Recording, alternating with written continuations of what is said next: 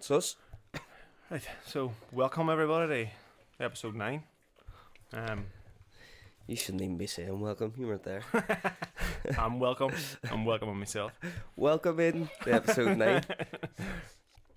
So, in this episode, Aidan wasn't there. And I just sound sick. I'm nursing a cold for the last 2 weeks. So, apologies if I sound a wee bit under the weather.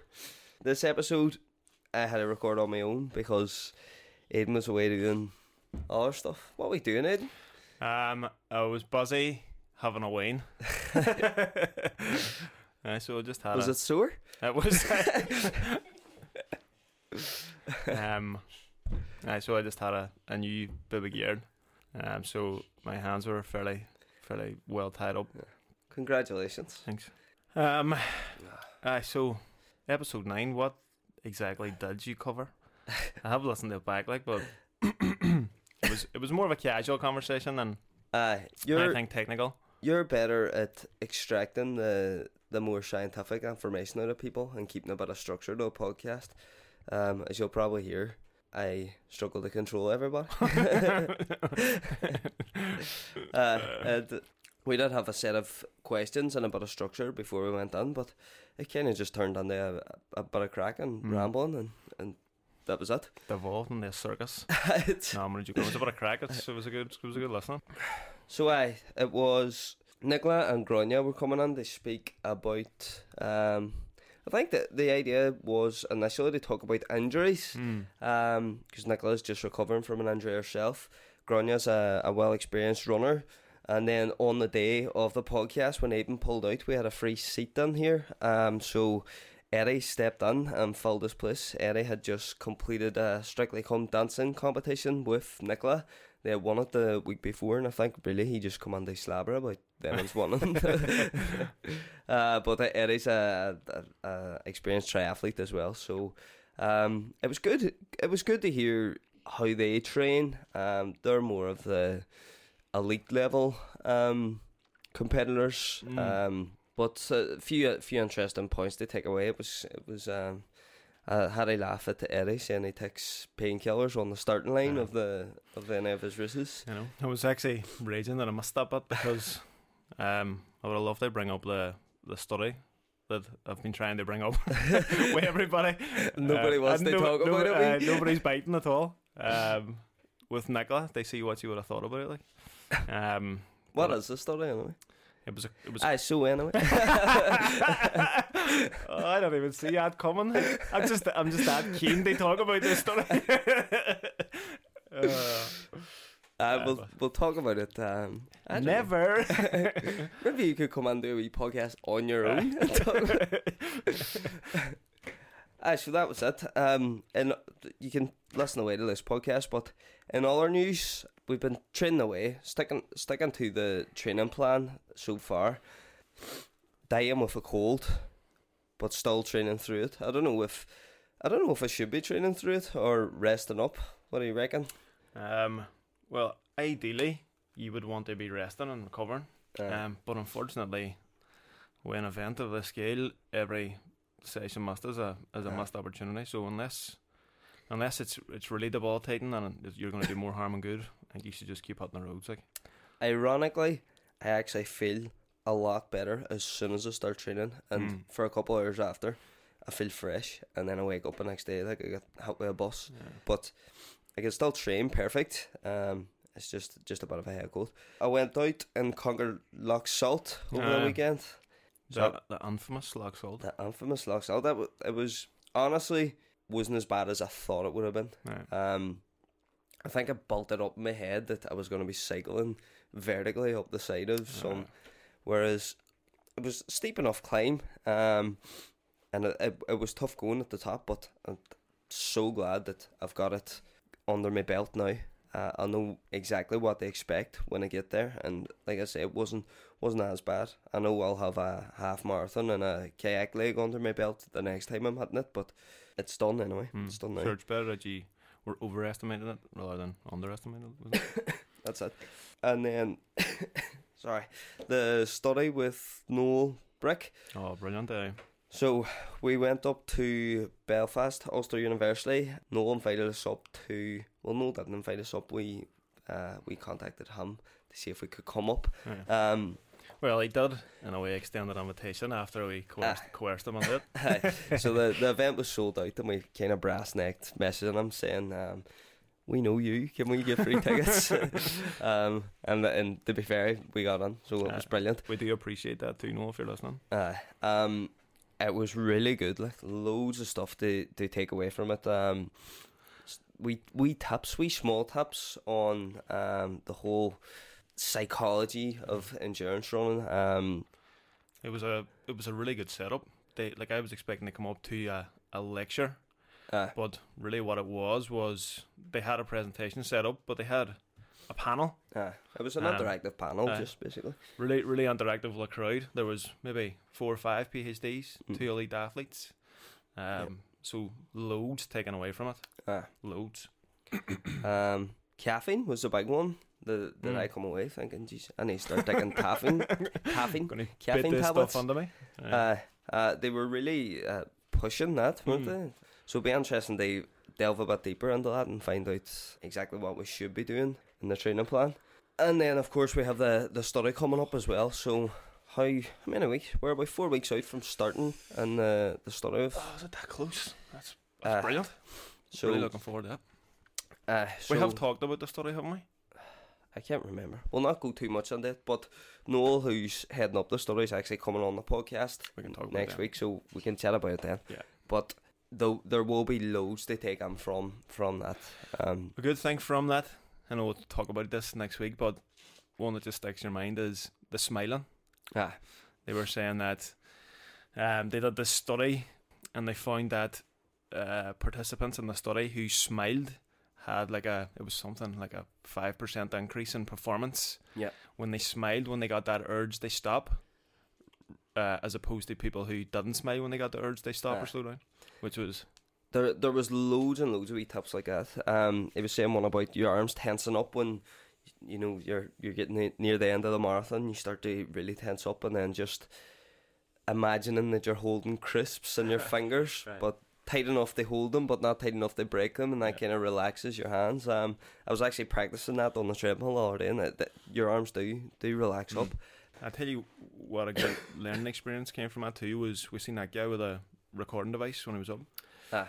We really should have had one of those, because it's good that the both of us went up, because we can remember different bites of information, but really you don't retain all that much. You really need to be listening to it a few times. Definitely. To really take something away from it.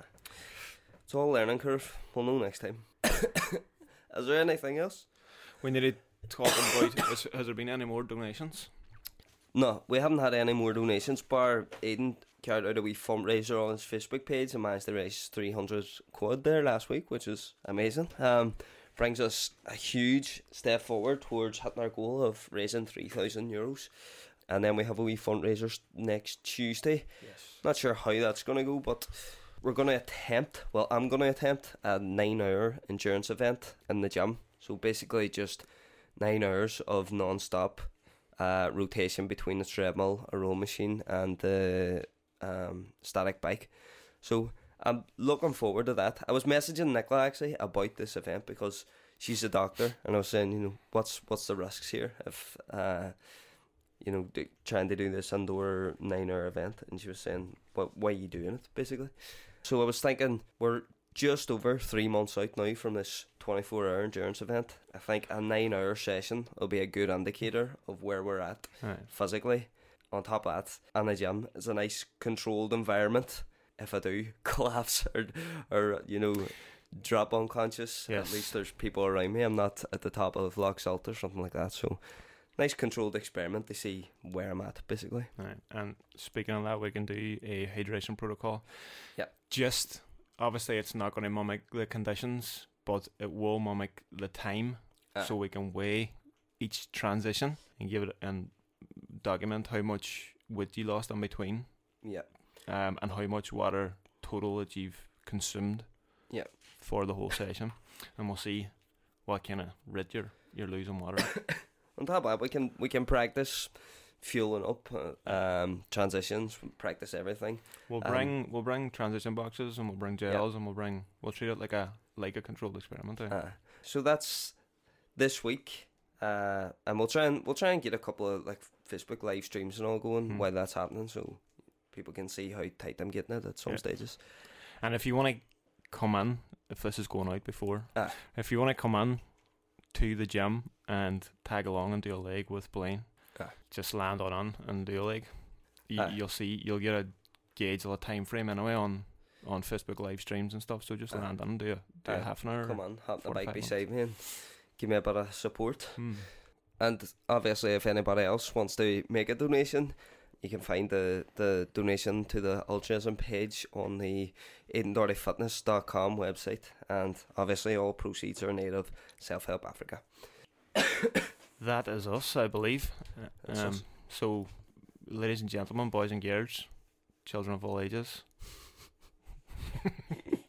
friends, Romans, countrymen, lend Blaine, Nicola, Grania, and Eddie your ears for episode 9. Enjoy. You're listening to the Coast to 250k podcast with me, Blaine O'Donnell. And me, Aiden Doherty. And we're going to be taking on the mammoth challenge that is the race. This will be a 10-month documentation covering all the highs and lows that come with preparing for an ultra-endurance event.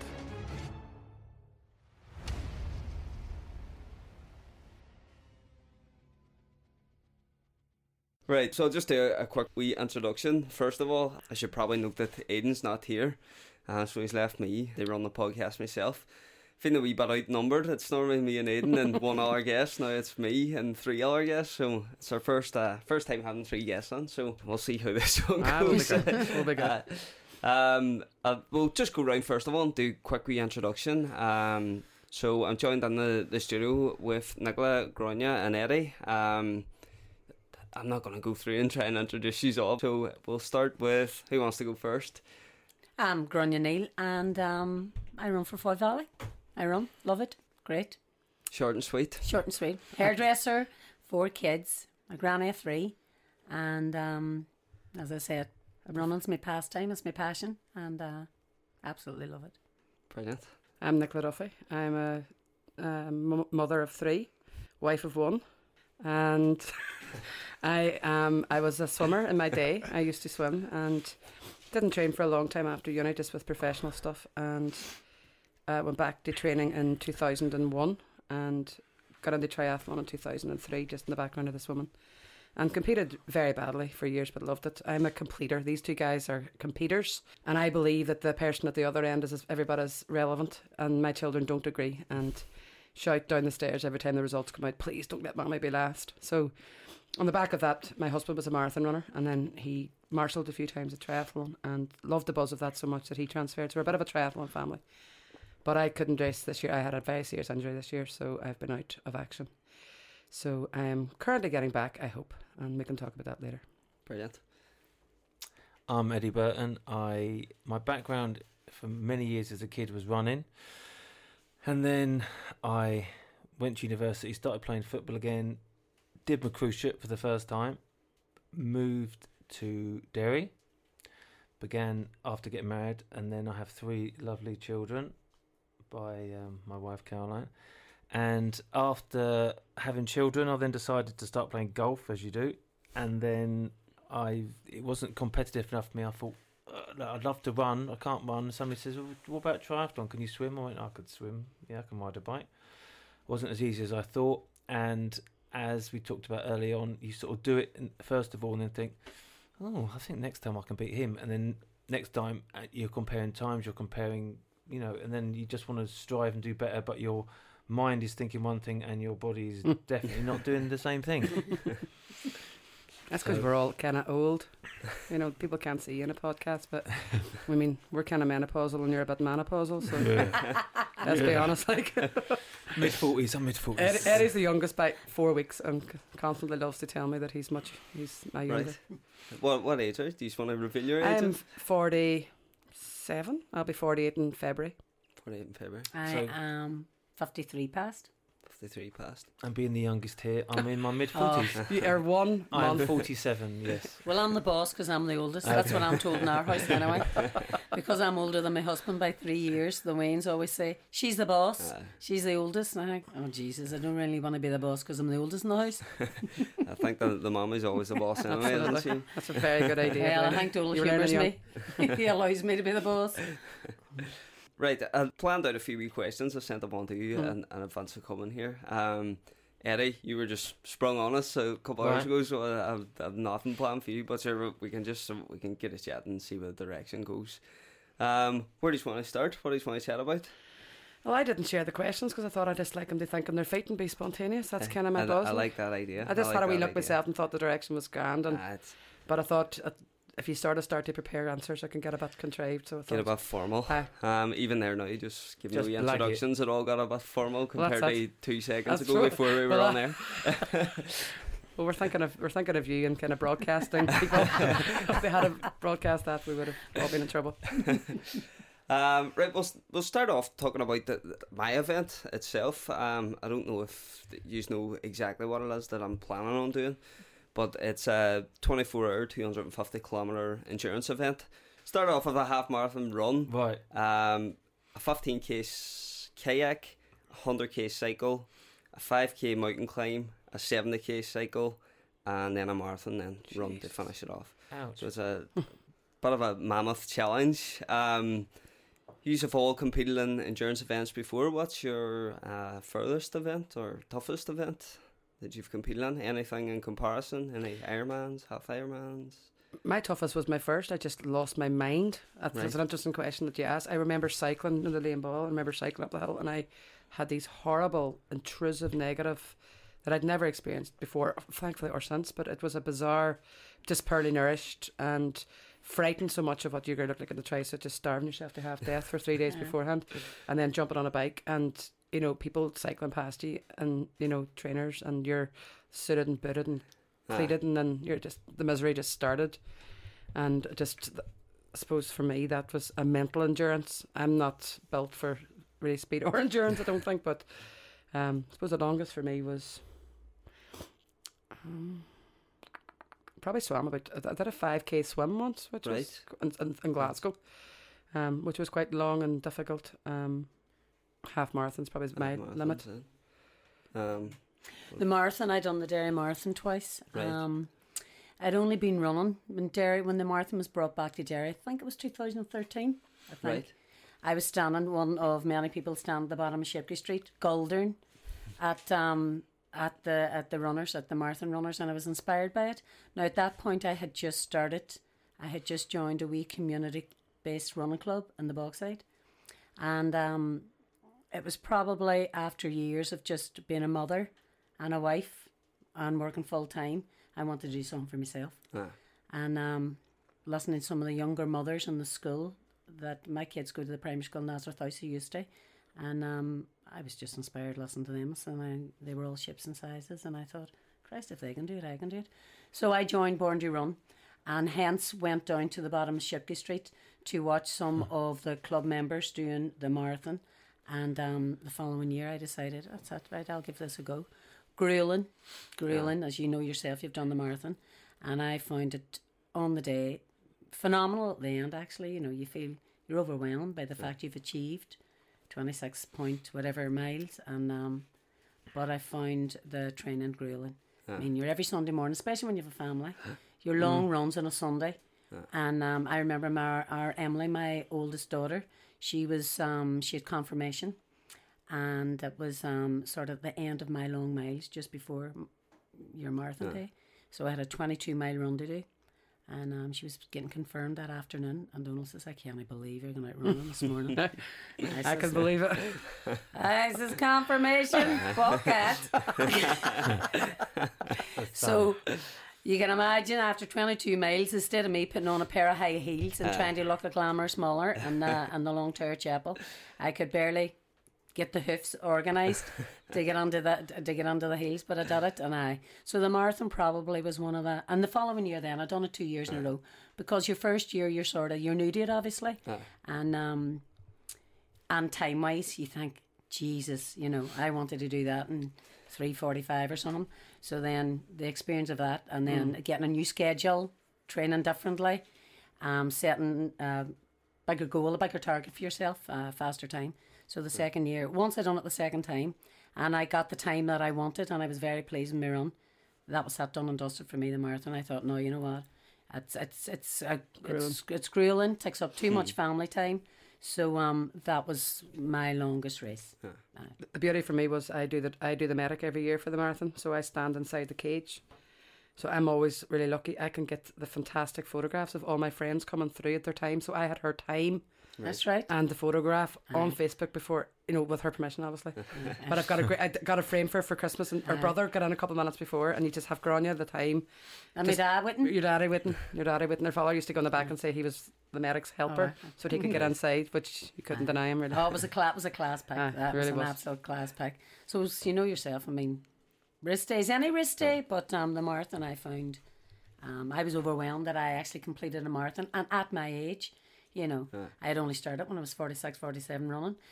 Like Eddie, I run a bit when I was at school, very early on in my primary school years. Then when I was at secondary school, done a bit of cross country running, and then discovered men and life was glamorous and the Point Dun and Bacardi and the only running I done was after men and after the drink.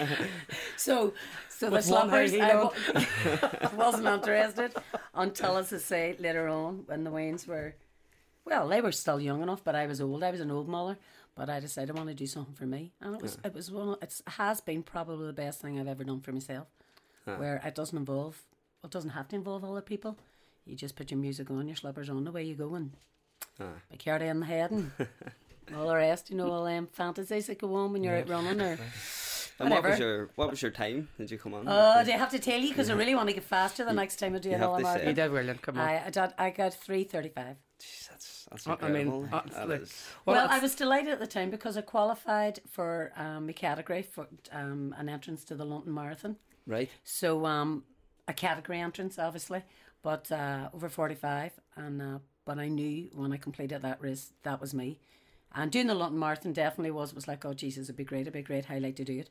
But I just knew that I had got rid of it. Didn't want to do another marathon. Right. So then wanted to focus on half marathons and getting faster. Right. So how does the London Marathon work? Is it? Well, you can get an entrance on your category, or you can apply to like a lottery. That's exactly right. And all the affiliated running clubs, they will get. They're allowed. A certain amount. That's right. 2 or 3 entrances or something like that there. But once again, it's like a lottery thing, isn't it? But when Grania's racing, we're all racing. You know, it's like everybody's involved, and when Grania would travel and go on holidays together, and when we're away and she's racing, her and my husband race in the Italian hills and go and find. Sting. I don't know if she's going to tell you what she's done in Sting's house. Not good. We discovered Sting. We literally. Sting, the wee campsite in Nutley that we've been going to for this past 3 years. We discovered Sting had a beautiful big summer house at the top of the hill. Right. So we had a few wee stops outside Sting's house. You have to listen. We weren't invited on so biological redistribution. So we were just thinking of the organic. He's an organic kind of a guy, you know. So why not? 3 hours. So me and Nicholas' husband, we in the summer we would normally go on our holidays. We would do continue training.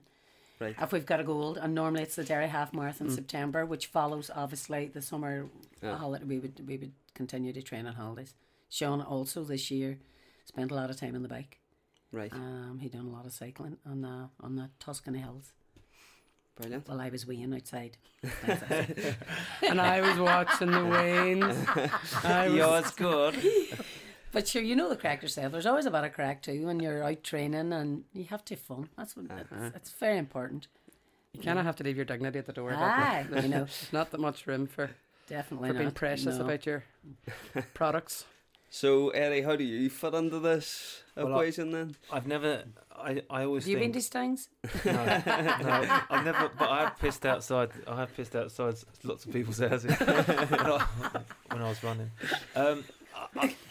I've never done a marathon. I think. Come on, Eddie, whose house? I'm Derry. Dr. Duffy. You know what? Last Saturday, actually. With the glitter ball in my hand. Hey! He hasn't got past the one on Oh, the you see, glitter ball. they had a spiff about Ah, that. they They had- had to get I on was wondering how Strictly. long Did it we would not take. that? Ah, Sorry. Jesus, they You got, owned Strictly last 29 Saturday minutes. night. So for anyone listening, Nicola and Eddie competed in Strictly Come Dancing. Well, how long ago was it? A couple of days? Yeah, Couple of days ago. weekend, Couple of yeah. days. And But it was an intervention for me in response to an injury, so it is relatively a wee bit pertinent and a bit relevant. I was very seriously injured, so I wasn't doing anything. So this was a kind of last ditch attempt at getting some semblance of a routine and schedule back. So it did have a relevance to my fitness and my current goals and things like that. So How long I in advance? fixed you. Yeah, it was a Sounds fixer. beautiful. it is a fixer. So how long in advance of the Strictly did you sign up? How long were you training Well, for? Eddie's wife teaches at the school that my kids go to. So Right. and Eddie's daughter and my son were in the same Strictly event last year. Right. So in April they were doing a kids Strictly. So I have no idea how we had the conversation. I was driving, you were likely bombed. Yeah. And I'll give you a laugh actually, because what actually happened was somewhere in the conversation we decided, well, do you want to do Strictly? And I didn't know Eddie that well at the time. Didn't realise that he was just a kind of flirty bastard. They probably asked 20 people. Loves leather trousers. But I sort of had always sneakingly wanted to do Strictly, and I'm a bit of, I always kind of secretly thought I was a bit of a dancer. And You are. at that But moment, you never wanted to do an ugly. not at all. Had to be handsome, drop dead gorgeous. So, but what actually He wasn't happened? available, but so I did it. Thanks, Gordon. So I This came week home only. and at this point I am completely have no power, sensation, tone, reflexes in my arm. I'm attending neurosurgery at the Royal, and I'm getting knockback after knockback after knockback. Every time I go and see the guy, he's like, I'm just, you'll never swim again, and I'm like, oh, all right. And that was the worst ever. I just basically went up to Belfast on a train because I couldn't drive, and I came out of it. It was so bad I rang a friend, Aaron, who was in a few weeks ago, Yeah. because I'd actually arranged professionally to go and meet Ryan, and I said I'm not really up to it. I'm devastated, sitting snivelling in the car park in Belfast City. So then back up to him again. He said, right, by the way, you're never going back again. And I was like, right. And then the next thing he's like, you're never going to run again. I said, well, I never really ran anyway. I was more of a wogger, kind of walk, jog, hybrid thing, my own professional, a wogger. So that's what he said. He's Sean, wait for 5 mile wog. So what happened? Cut a very long story short. I said to Sean, I think I might do Strictly. And he was like, are you for real? You can't move your arm above your head. You can't have it. You've no sensation. You can't drive. I said, I need to do something. I've got 4 months to get ready for it, and which I didn't do, of course, but just, I'll give it a go. So I get up the next morning and I get a message from Eddie. I've decided to do it with somebody else. Somebody else has to do it. I It said wasn't yes. like that. It wasn't like that. So I just messaged him back and said no. And Eddie has subsequently learned that when I decide something, it just isn't really worth negotiating. So decided to do it, and we did it 12 weeks, and it was like an intervention, and it didn't work out the way I thought. It worked out much better. So Right. I have shoulder movement, arm movement. So I'm back Hip to movement. hip movement. Never was. So I don't have any power in my hand or wrist, and that's never going to come back. I accept that that's neurologically impossible, so that's okay. Right. But the rest, I don't know if I'll ever do triathlon again, but I can certainly do strict. I'm going out and my bike's on getting fixed at the minute. So I had a wee moment on Tuesday when I came home at lunchtime, and I opened up the garage, and for the first time in nearly a year, they able to go in and look at the bikes and not burst into. I don't cry much, but sort of psychologically kind of wee cry. But so I got the bike out this week getting fixed, and my buddy's going to go out with I call him Pity Cycles. He's going to take me out. So. Right. So that's where Strictly comes in for me, sort of, because injury comes at both ends. Injury doesn't just happen to people that are brilliant; it can happen to anybody at any time. Yeah. And it's having that mental fortitude to work out how to make the way back. And when you're a completer rather than a completer, and Grania and I have talked about this before, the discipline of just doing it for the sake of it is something that I have. I don't need to win because I couldn't possibly win. But we have talked about how you disengage when you don't think you're going to win it. And I try to say to it about the discipline of moderation. And something you mentioned in the questions, that endurance and that discipline of moderation is the key. When you're super good and they lose moderation, I believe, and it almost becomes quite compulsive. Yeah. And that's when the injuries start, I think. And when you try to tap into their psyche, because a lot of them come to me because I'm working locally and I'm in the triathlon club and my husband's in Foyle Valley with Grania. A lot of these guys transfer and come to me because I can access people for them or whatever. And I mean, 2 weeks before a marathon, 20,000 people descend and go James's Street, and they say, well, because your husband's doing the marathon, I go, right, just because he's doing the marathon doesn't mean that I can get that Achilles fixed ever. But, for me, it's trying to encourage people to think that being moderate is the key to them not being injured. And bluntly, it just doesn't work when you're talented. I don't believe. I would agree. As I said, I was speaking to someone a few years ago, and they said, Eddie, why you keep getting injured? Why do you still continue to strive to do well? And I said, if I'm blatantly honest, I stopped running when I was 19 because of a bad injury, and I have unfinished business. And I think, you know what, I was meeting at golf, wasn't really.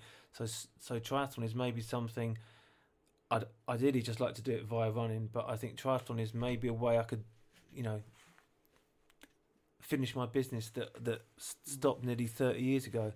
But 7 knee ops since then, and with my wife hearing the last consultant saying, if you run again, you're going to need a new hip. And Caroline said, did you hear that? I went, pardon? Off I got. But, you know, it's, I don't know, as we would do everything we can. We try to be as light as we can. We try to do stretching. We try to do weights. We try to do this. We try to do that. And it's just like, how come some people never get injured and they run every single day, and I try and run once, twice a week, and I break down, and it's frustrating. It's really frustrating, and I don't know. Is it? But it's is it because luck? you've pushed I don't think it's luck. I think it's lack of moderation. People There's who run lack of every day moderation, don't run a lot. Like if you look at Sean, my husband, he has trained literally every single day since I've met him. We're together 20 years, and he never gets injured.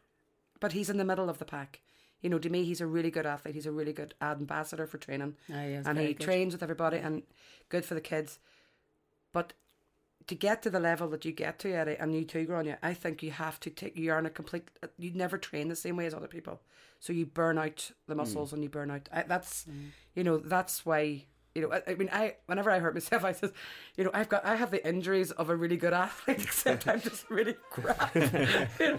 And you know, well, like that there too. A lot of the times, as you say, you sort of, when you're out training and you're striving to be better all the time. I mean, it's that drive in you, and I'm like you, Eddie, I'm sure you, and like yourself, Nicola, you set goals and targets. Like this challenge for you this year was massive, but like that, you always want to be faster. And it doesn't come in moderation. Your training, so you're always up in the antics a bit, and like that. If I'm told to run 5 days a week, it's like seriously, whoever does what they're told. So you know, if I'm told to run, if I have a schedule set out, and it's like 5 miles Monday, 7 miles Tuesday, 8 miles Wednesday, I will always do 8 miles Monday, 9 miles Tuesday. Yeah, always a bit more. And you know, always doing a wee bit more, because I feel if I'm doing a wee bit more endurance or doing every run a wee bit quicker, then obviously on my A day, the day of my race day, that I will perform. But it doesn't happen that way. As Nicholas says, what happens is you end up somewhere in the middle getting injured. And that as a bummer, and it's disheartening, but at the same time you have to pick yourself up and sort of go right. And then I waste my breath for days talking to Grania about the discipline of moderation and how, you know, the best competitors are the ones who aren't there to win it, and the eyes glaze, the buttons pressed for the cat. And I mean, we are very, very compatible and very good friends, but when we have that conversation, it's one of the few times that when we're discussing, you are not listening. No. And I don't mean that in a bad way, but it's just so anathema to Grania, probably an Eddie too, to think moderately. And I, you know, like Eddie, a couple of things we chatted about when we were dancing was, I said, you know, you have to celebrate the people who go out and do it and don't win, and who train and race. A club should celebrate them everybody as much. They pay the same entry fee, because when you enter, you're entering to win. You are going to win, or you know, so there's going to be a big boom at the end of it. That's not something that a lot of people. You okay? Can you share like music? I heard you. Yeah. Does that come from? It's not from me. A bit like Disney. You think it's switched off because I bored the hole off the machine? No, but what? Do you know what I mean? Yeah, no, but I when I was running youngster, I used to have a real elitist attitude. I used to think, why bless them, why are they running if they're only running 16 minutes for 5k or whatever, for, you know, I was thinking, why would they do running if they're sort of getting lapped?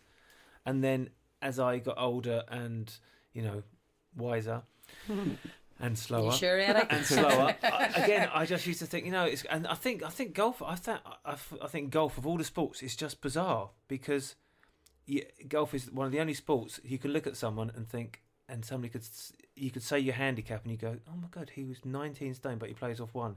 You can never judge somebody by the way they look in golf.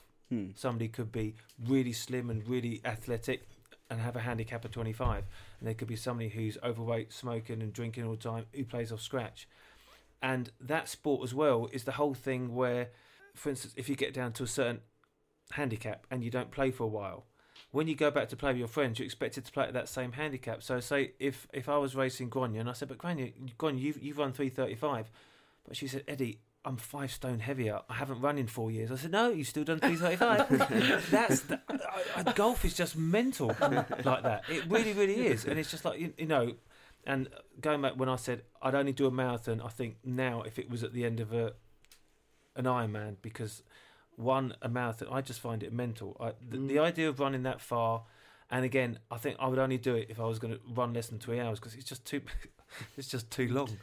And I did a half marathon when I was 17, and I only did it because my coach at the time said, right, you're 17 now, lads, 3 of us, you run 15 miles on a Sunday anyway, go and do a half marathon. And he said to me, and this fellow Terry goes, do not go off with the leaders. So we were looking things I'll never hear. No, we were looking at the UK record. It was held by Darren Mead, who's a great athlete, and his time was 1:12, and I thought that's right. That's only about 5:20s.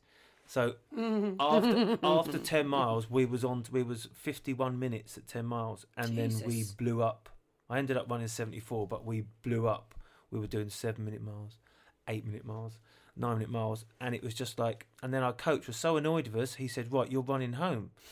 He also made us run to the start. It was a 5-mile. We ran to the start. He was mental from Glasgow. brutal. He was, and he said, "Right, you didn't do well." You didn't do what you were told. Run home.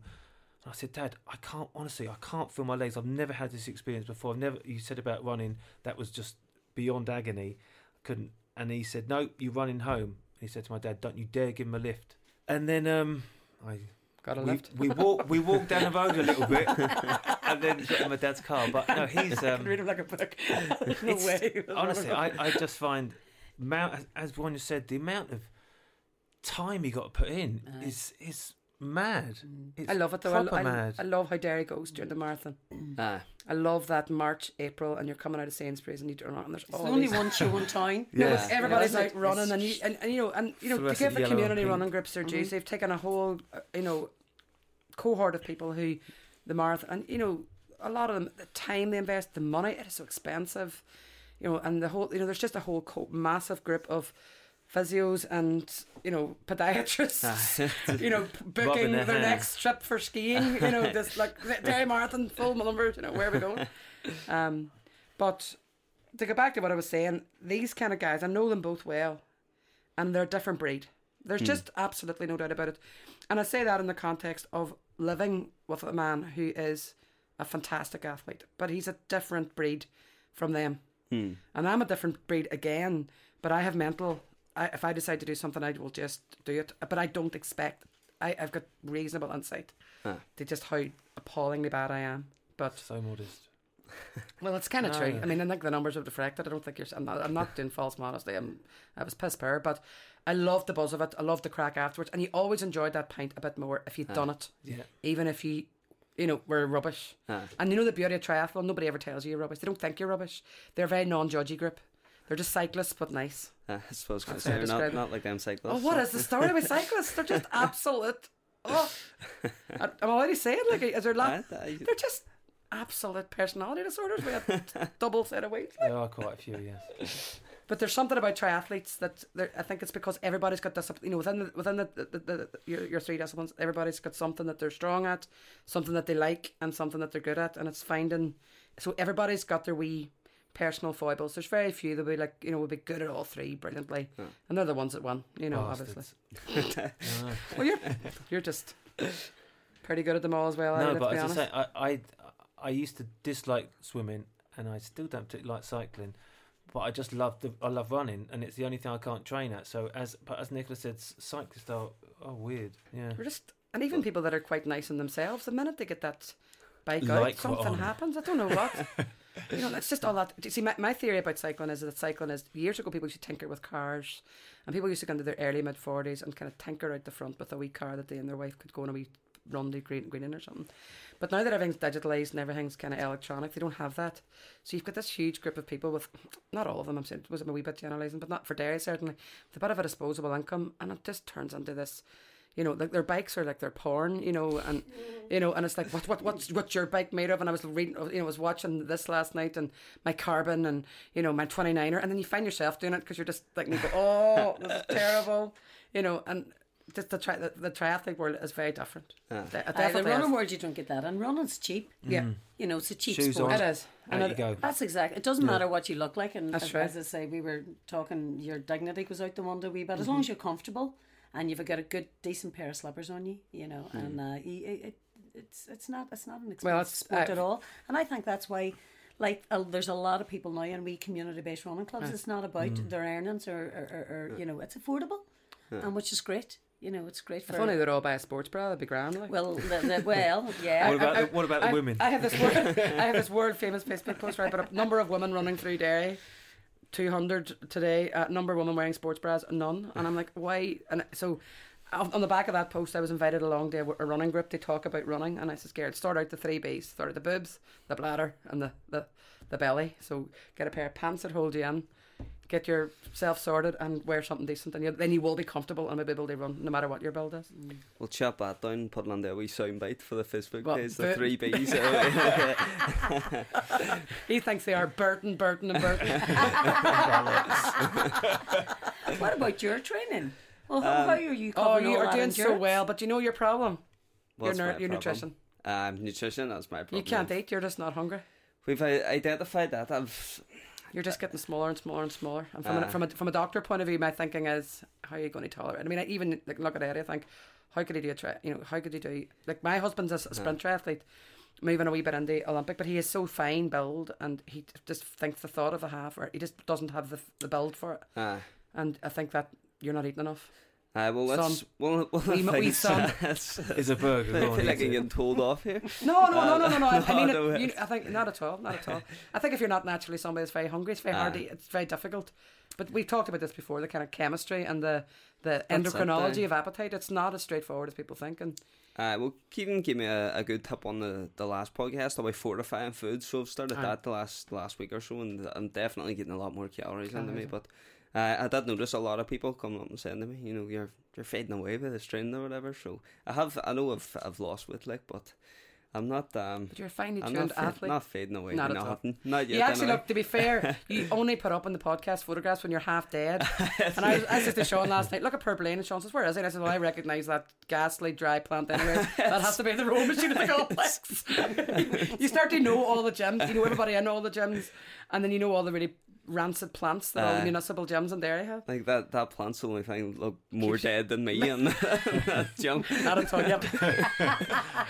So who's coaching you, or what? How you? So Aiden's not here tonight, but he's not an endurance coach or anything either. He's like, me and Aiden's just been friends from we were no age, so we kind of made a pact that I would train for this, and he would look under the whole putting together a training plan and nutrition side of it, and join me on this podcast to try and kind of spur me on a bit. Right. So I loved your post the other night. I thought it was really pertinent when you kind of hooked on to what Aaron had said. You know, about discipline. That's actually, I went back because I was sitting there and I didn't know the exact way I'd phrased it, but anyway, and I sat on the sofa and listened back on that podcast. Fast forwarded that wee bit, and I just went, no, I'm just going to go up and train. And see, once I was on the bike for 10 minutes, that was me, and you know, your blood starts pumping, you start getting a bit motivated. But it's going to come down to motivation, because you were It's a saying mental earlier, game. Like everything you do, you think in life is a mental game. The physical stuff's the easy stuff. that's it. It's the mental fortitude and the discipline and the. That's like you were saying there, Grania, about you're in the frame of mind where if you're told to do 5 miles, you'll do 6. If you're told to, I'm not in that frame of mind. You're not there yet. You're not there yet. I sit, you know, Aiden's put this plan together for me now. We compared it against the race. I actually sent out a training plan, but we kind of merged my working life around this plan, and we have a really good plan now that I can phase up over the next 18 weeks or so.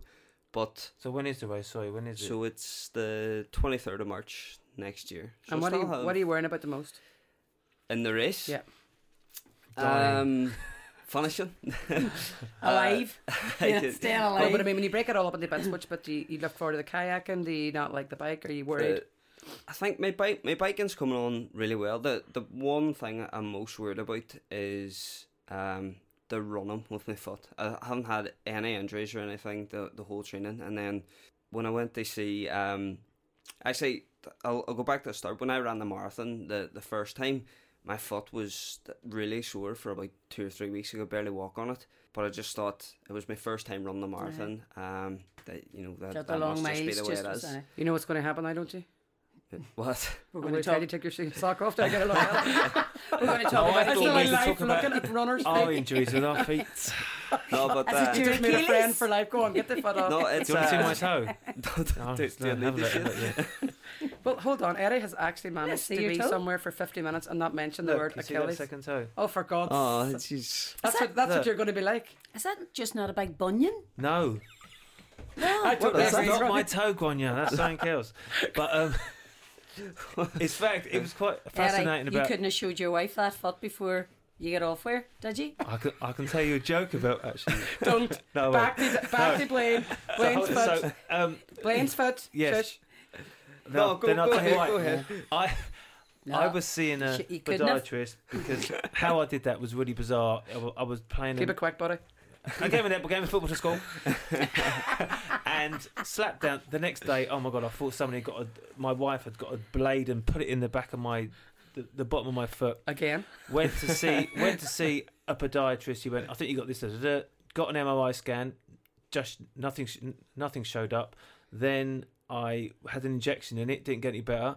Then I got sent to an ultrasound, and this thing was picked up because it was in an MRI scan. It's scanned every 2 millimeters, and my tear, really bad tear, was 1.6 millimeters there. Right. Ligament, and it's really unusual. Jeez, really goodness. unusual. I'm sorry, but I haven't heard So, this. At least So I can finish it off for you. I just sold you on anyway. Back to you. Go on. She gets fed up listening to our injuries, you see. No, She but- is just, she's had it up to here, like with injuries. But you see, At the moment there it's is all but there is a Achilles. sentence. There is something about that. There is something about that elite ability. Do talk about their injuries, but they're also hugely addicting people. They are really motivating, and they kind of bring out the best in you. So there is, but it comes with a cost. You get nothing for nothing. So Grania, I don't make friends very easily, despite the fact I'm quite garrulous. I don't like making new friends. I'm very closed. And I met Grania, and it just was an instant, fantastic friendship from we met. And our kids all train together, and that's what will happen. You will just find more like-minded people. Yeah. And their motivation is brilliant. And Eddie, pretty much the same. Just at a time when I didn't think I'd do anything again, he just kind of keep going. And you buzz off people, and that's what you'll find when you do these events. That's the mental stuff that keeps you going. But I want to know about your foot. Right. So I went to see Patrick. Yeah. He brought me in, done a wee bit of an analysis on me, and he picked up that my right foot was overpronating. And I was like, "You're gonna get bother with that when you're training." But I haven't had any bother since. But the thing is, I've been training really light, so all my training, I've never been really pushing it at all. And then I ran the double marathon then about 2 or 3 weeks ago. How did you get on that? I got on better. I shaved a bit of time off, but I'm allowed to ask you your time. I come in 4:20. That's brilliant. I was still expecting stuff for, but that's the I thing think that's is, just so ambitious at an early stage in your I with all the other training. ended up really early pushing it on, Right. and then the exact same thing happened with my foot again. I couldn't walk for 2 weeks after running the double marathon. And is it the sole of your foot? It's not. It's really weird, right? Right, just in 'Cause case anybody is listening to this podcast, I am qualified to look Have at you feet got a in case high you think I have arch? some sort of. Have you high I've arch? got a flat arch. Right, okay. So But it kind of alternated. So like for the day after the marathon, it might have been really sore up here, and then the next day it might have been sore here, and then it was weird. It was Did like you it was feel it when alternating. you were running? I felt it come, the last 6 mile, I was hobbling on that double marathon. Like I really My struggled. wee Aoife, my wee daughter runs too. She's 13. She's very flat-footed like her father. It's just genetics. Right, And she now is wearing orthotics. right. And it's really weird when Aoife doesn't run her orthotics or wear her orthotics and her slippers when she's training. She gets a sore back, sore hips, sore knees. And then, of course, she has to listen to me. It's like, well, take your oil, put your orthotics on, do what you're told. But obviously, Patrick must have talked to you about orthotics. He talked to me about it. So do you think you might start taking painkillers before you go, like some people do? When they're... Nothing wrong with that. That's actually an Do you take interesting one to painkillers talk before about. you run? Yeah. Do you? God, yeah. No. The only thing I would take before I do a long run is No, I'm not even only gonna- racing. what? Only racing, or if my foot's bad. Only racing. So what's the doctor's advice on that, Nicole? Well, this is A gel, a banana, to 2 cocodamals. I mean, that's your normal start for triathlon. On your marks, hold on. It's interesting because I'm not going to lie. I was out in Eddie's practicing a couple weeks ago, and he was showing me something in his triathlon kit. This is the sad way when the things work out, Let me see your triathlon kit. And What there a was line. painkillers. Oh, absolutely! What a deal changer moment it was at. Triathlon kit. So basically, Eddie very kindly was saying, this is what I used when I go to triathlon, because there's a big part of triathlons called transition, so it's a big issue. I didn't realise the first time we did transition that you were timed, so I was practically having a bar of chocolate and a sweet, and a kind of 3-course meal. towel, talcum powder, 3 sports bras, sort of bit of Mitchum, just getting ready to rock. But so he's just kind of saying, so this will be good for Sean. So I was kind of having a look at it come to Christmas and thought maybe get Sean it. So what's that? Well, it's my painkillers or some Brufen, and I thought, is that what people do? But there is absolutely no doubt that there are people who do take an awful lot of painkillers. So about 3 or 4 years ago, I did a transformation, one of those 12-week jobs. Yep. Wasn't a great look, but I did it with my buddy Liam, who I did Strictly with us. And I one day had so much pain that I took 2 Brufen before I went to training. So he joined up for 12 weeks and he went every single day at 5:30 a.m. or 6 a.m. Yeah. And but I just got so sore this one particular day. And then what happened was I dropped the weight on my foot. Right. And broke my toe, but I didn't want to finish the session. I didn't want to not do the transformation. And it was during Granya's 50th birthday. And Grania will tell you, I went to her 50th birthday and I drank water and she handed me a burger and I took off the bap and I scraped off the coleslaw. And in the 12 weeks, I didn't break it once. Not once. I just, How disciplined and focused is that? it just was like, not even. And Grania was like, it's my birthday. And I thought, I had a ball. I danced about. It didn't bother me in the slightest. But I took 2 Brufen this one particular morning because I broke my toe and I didn't want to stop. And then one day, and I was in work and I took sick. I just felt really unwell and I got my bloods checked. And I was in a bit of kidney failure. Right. Nothing dramatic, but my creatinine was up enough that I'm kind of pissed off that it's now on my chart, if that makes any sense. So, but basically a combination of a couple of anti-inflammatories and training hard that day and then dehydrating in a surgery because you go on at 8 and you're lucky to get a coffee at 12, and I just felt unwell in the afternoon and got really lightheaded. And I probably did something to my to my enzymes as well, my electrolytes, sorry. And so that kind of worries me. If I was being honest, I hate to make out that Eddie's right, but if I was going to take anything, I would take codeine or cocodamol based products because they're broken down by your liver, and your liver will stay focused throughout your endurance event, and your liver will be your friend. And if you get nausea during your event, it'll be because something's faking up in your liver. So keeping your liver very healthy prior to an event, in my opinion, would be a really good idea. The problem is that you dehydrate during these episodes and your body takes blood away from your kidneys and your kidneys get damaged, and people can go into acute kidney failure. People have to end up getting dialyzed and things like that. So I probably the problem is what you're describing sounds anti-inflammatory in nature. All cocodamol does is just blank out pain generically. It doesn't actually go in and treat the inflammatory issue. Yeah. But if you're going to be dehydrating and things like that, my other argument, I suppose, in one respect, is it kind of doping a wee bit?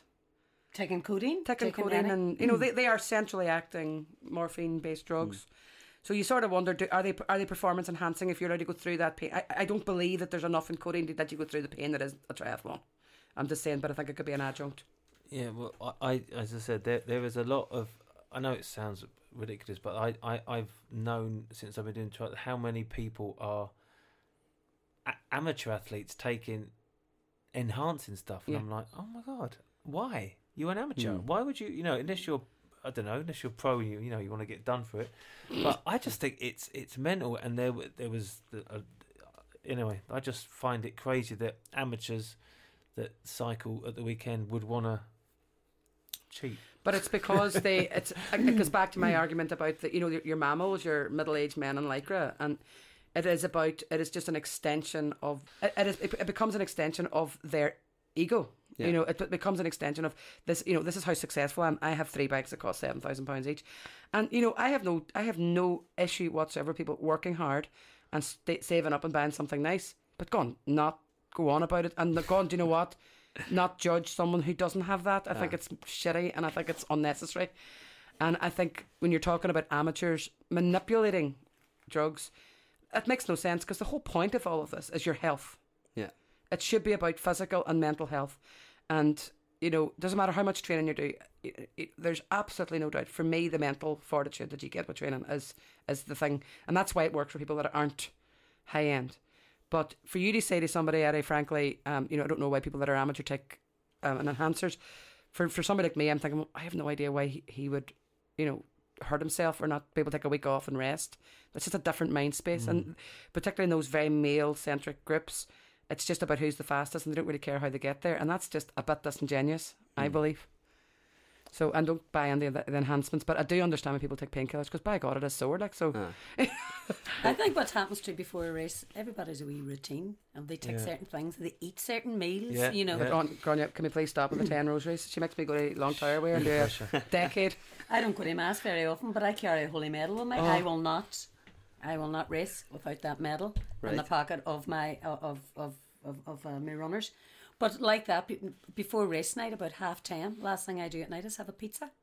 Right. And a pizza, like, just kind of lying on your stomach. Carbing up. Well, I don't really believe in carbing up. Oh, it does work if you're carb sensitive. It doesn't particularly work. But for me, if you're not carb sensitive, but I don't think. Way back, when I was marathon training, I used to have a pizza at night. But before even a 5k race, it's up here now. It's all psychological.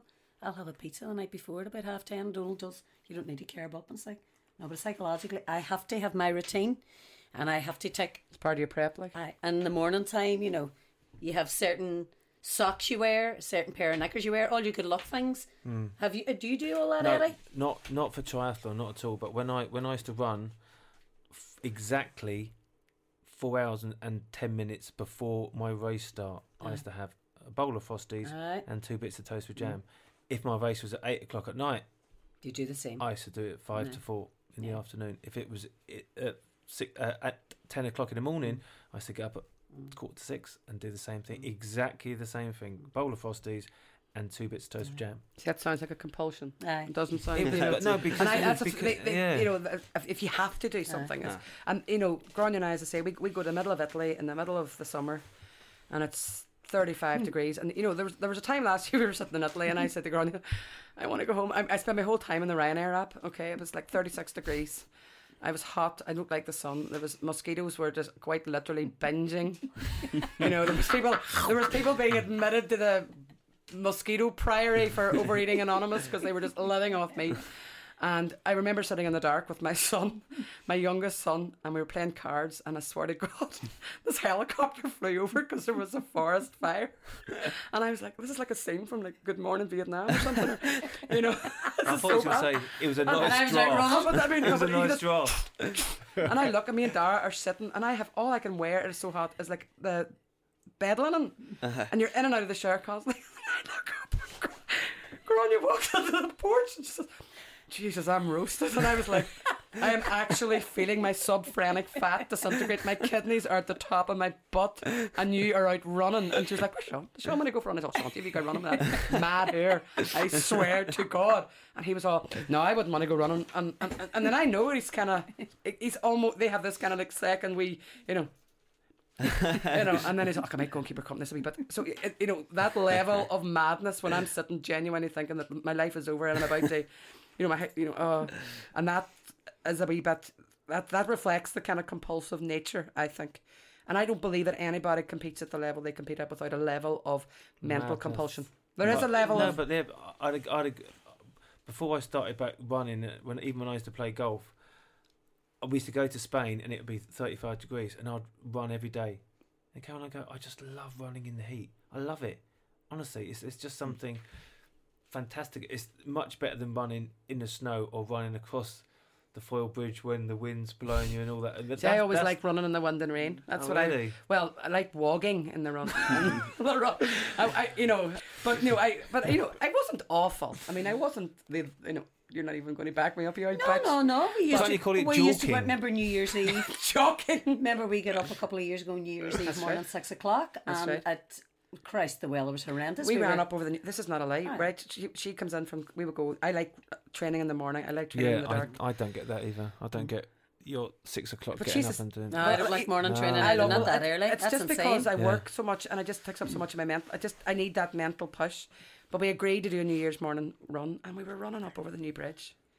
And at that stage, I mustn't have been too bad if you were willing to go out with me, because now you wouldn't spit on me. I wouldn't even get a pity run out of you. That's true, girl. That is absolutely You would not give me a true. pity run, and that bastard over there wouldn't give me a pity cycle. Yes, we got it planned. No, we don't. You're all You're talk. going to cycle, and me and Gwen, you're going to run Me and your backwards. His wife messaged me and was all, Eddie will go out the bike. And I said, no, I'll tell you exactly what Eddie'll do. Eddie will take his daughter and me out on the bike, and he will miraculously meet his friend Marcus by accident and say, Nicola, why don't you and my 11-year-old daughter go for a cycle, and we'll be absolutely fine. But I was thinking more my 6-year-old, but anyway, go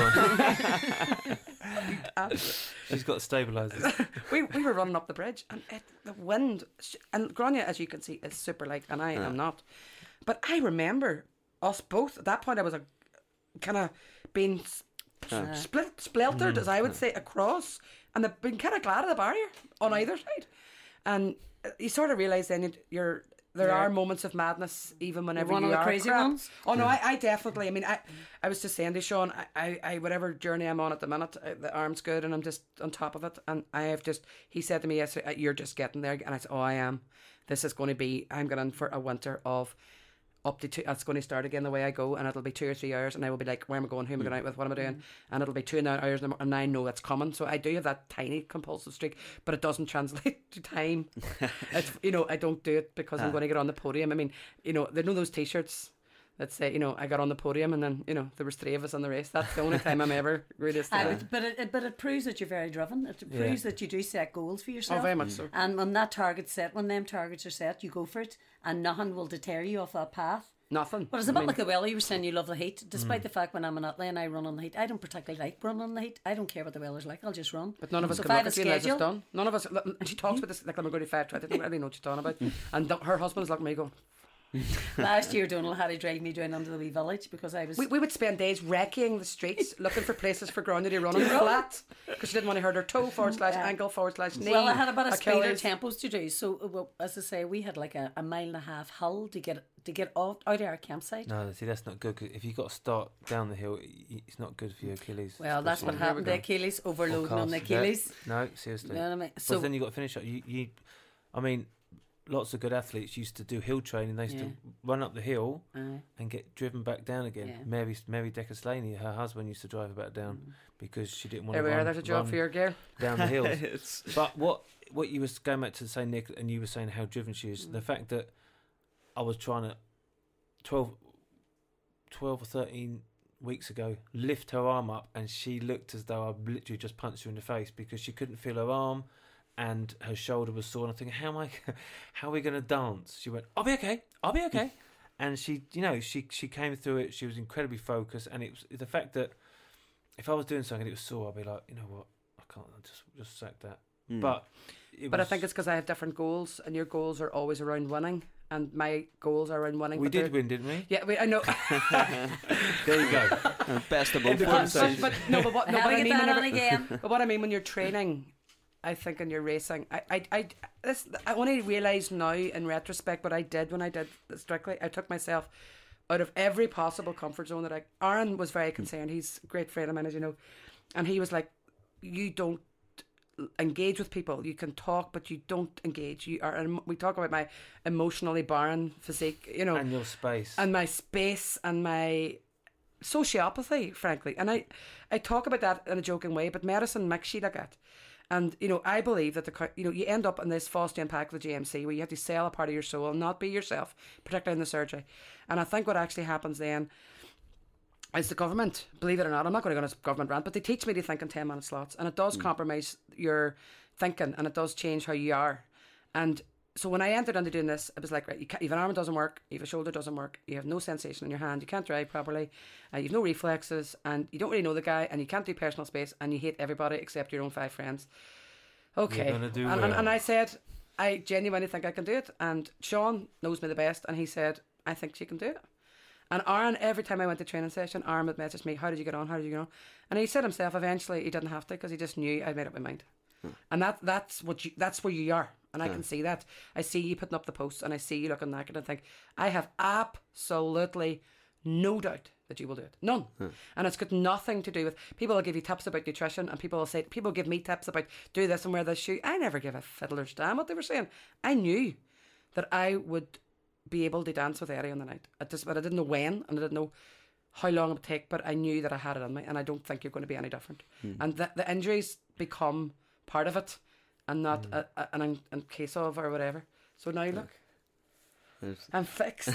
So, well, I'm not, but I'm much, much better. Your right arm too? Yeah, my right arm. Doesn't really work on a podcast. Oh well, fair enough. I guess it's stuff and Lifting your arm up. So tell me, what's the longest period of time you've been done continuous training? Continuous training. Our biggest session was we cycled down to Muckish Mountain, climbed Muckish Mountain, and then cycled back. So that was about 7.5 hours that day.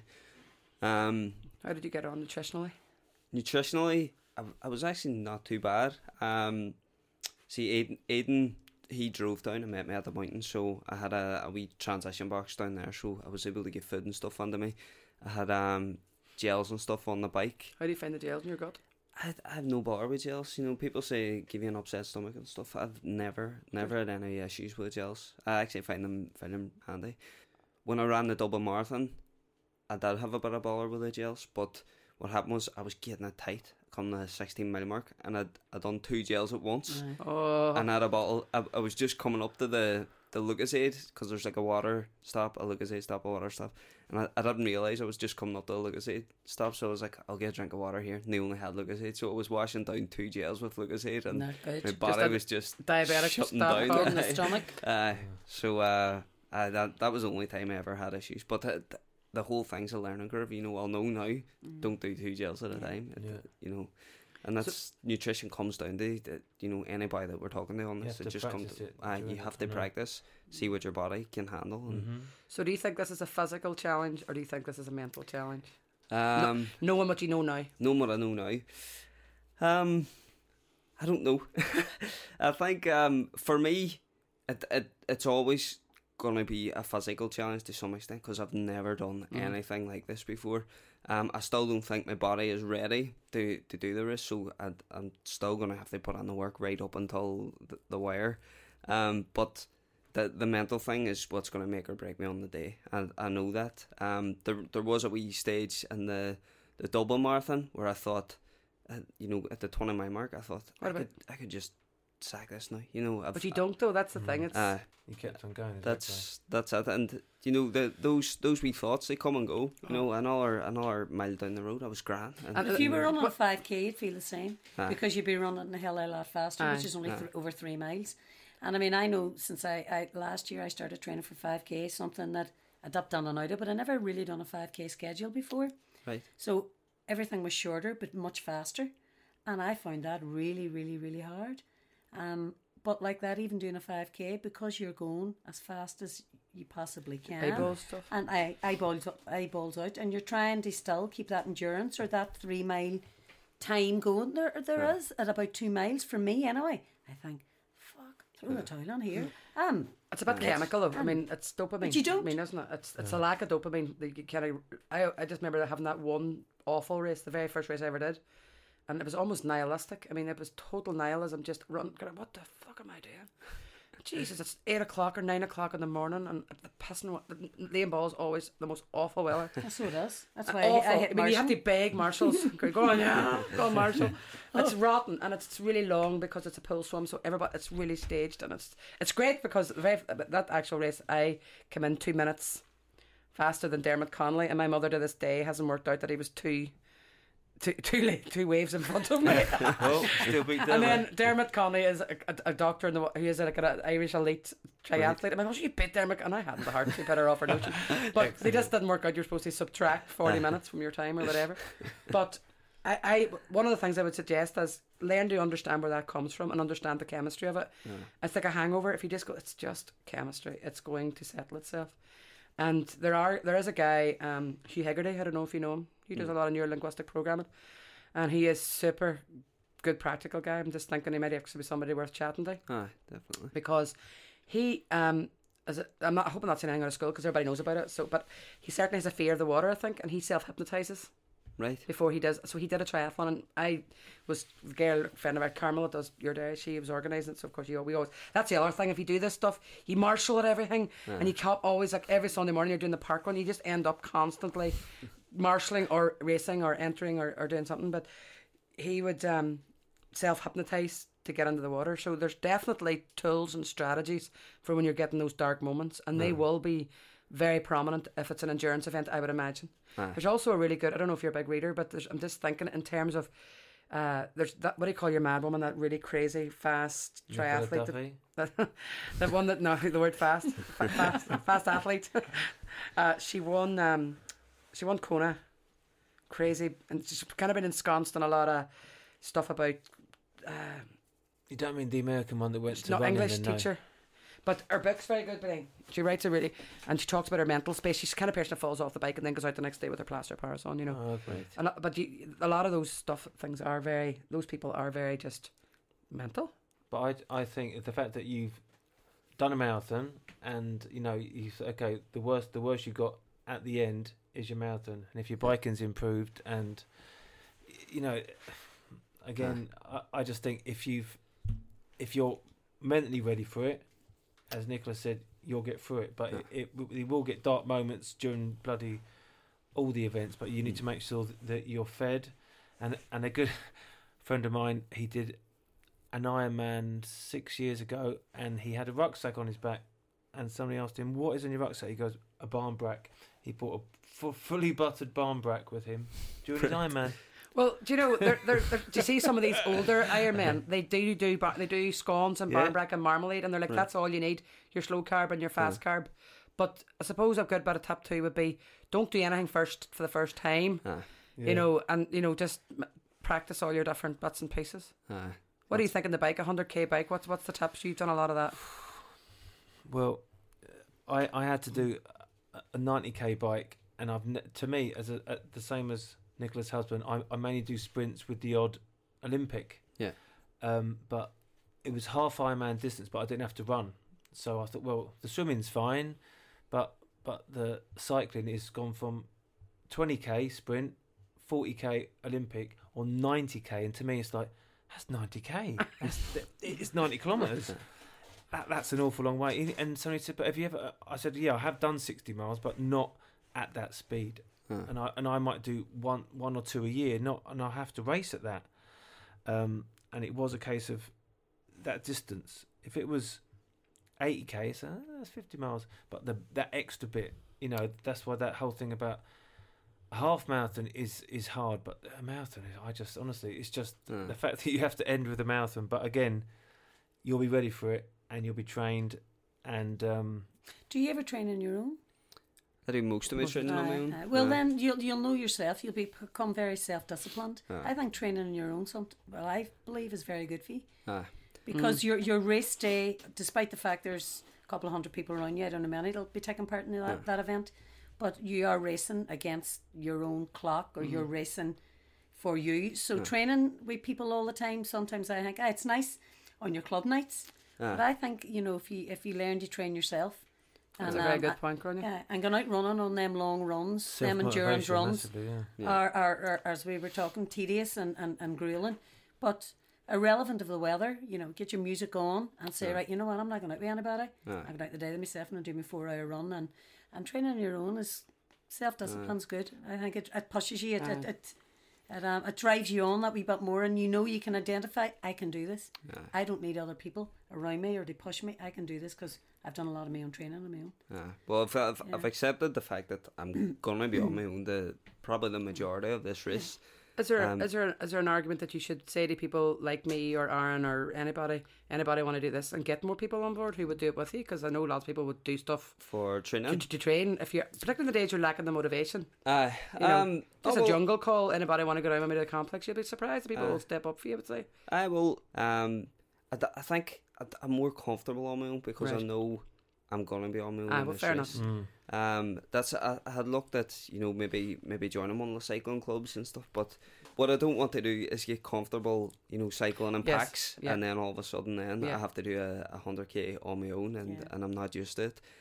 Well, even your weaker discipline, I don't know what your weaker one is. It, maybe like that, get someone to group up with you or and on that weaker discipline, you think, Jesus, it's just something I have to do this today. Just enjoy it. I don't want to do it. Do you make it enjoy it a bit more or something? Well, I haven't really had any bad days. Bar that last day, I put a wee post up to say, I just had no motivation.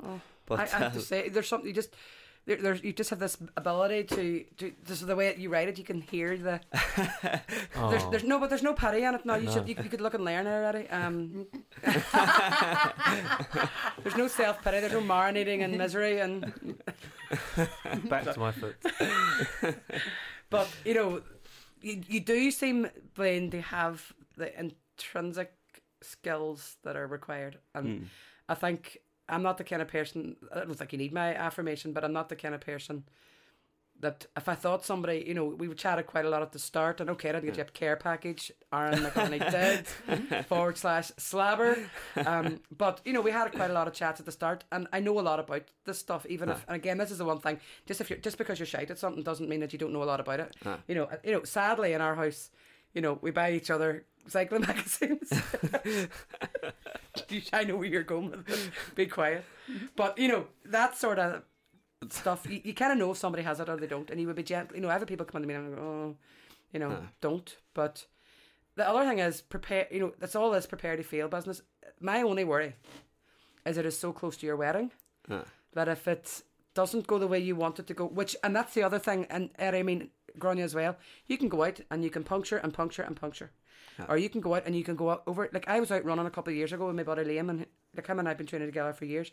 And it was 6:30 in the morning, 6:15. We turned left down a long narrow alley which we always go down, and I come off, and that was my ankle out, broken whole handling 4 years ago, and sitting getting it just can happen, and it's just how are you going to tee that off 2 weeks before the most important day of your life?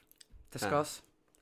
You see, this is me asking. That would worry me a wee bit. The timing's good in a lot of ways, but it is such a big thing for you to achieve that you have to prepare that it can't contaminate your wedding if it doesn't go the way you want it. No, I think I've got myself in a frame of mind that and I know from the start I was not under no illusions that I was going to go in and walk this. I think that the main aim was, can we complete it or can't we complete it? That's the thing. If I don't finish this, I'm not going to beat myself up about it for months. And also, if you don't finish it because injury or event, something happens, you have all that training banked. Yes. You have banked it all. It's the journey. There. Look at all the people you've met and all the opportunities. That's the thing. And anything that anybody does, that's something that I think elites sometimes do. It's all about the last bit. But in actual fact, it's all about that stuff. And winning is great. I think, allegedly, apparently, but I wouldn't know. But you will push you on to the next event. You will. That's it. This whole thing started because me and Aiden wanted to start a podcast. It didn't start because I wanted to compete in this event. The event was kind of the thing that just for most people it would probably be the other way about it. That's it. So. And do you enjoy doing the podcast? I actually do enjoy it. We're meeting loads of people. We're gaining loads of knowledge and something that we both knew nothing about really. So the whole journey has been brilliant. And if I don't end up finishing this race, or if I don't get over the finish line, I'll still look back and go, well, look at the journey that we've had. Look at what we accomplished. Yeah. And we'll move on to the next thing. I probably. And look at me, I'm hot and fat. I'm married. Look at my 14-pack. But look at all the positives you're going to gain out of it, But you will finish it. You will complete it. Unless I get plagued by injury between now and the race. I think I've I think I will get over the finish line. I've broke it down in my head that there's a half marathon to start with. I know I can run a half marathon comfortably. The kayak leg I'll be fine on the kayak leg, even if my arms are bit by the end of it. I don't need my arms the rest of the race. As long as I have a strong bike, then you have the 2 big long bike stages. If I can get my bike, Are you on a carbon bike? no, I'm not on a carbon bike. I do plan on getting a carbon bike before the race starts, just for that extra wee. When you were out in my carbon, did you find it comfortable? I was comfortable. Well, That's so we'll the talk- only time I was on a carbon Well, bike. sure, we'll talk about that. You can take mine out. Brilliant. That's Sorted. The first time James Beattie introduced me to, there was a wee cycling group. That's James right. Beattie was starting off on a That's Sunday right. morning. Yes, right. And Nicholas says, you turn up at 9 o'clock and there's a wee group of us and bring a wee first aid pack or something, or no, the cycling kit. a helmet? Sorry, a puncture helmet? kit. Here you go. puncture Here's kit. me. Here's First me. Granny, aid. first aid.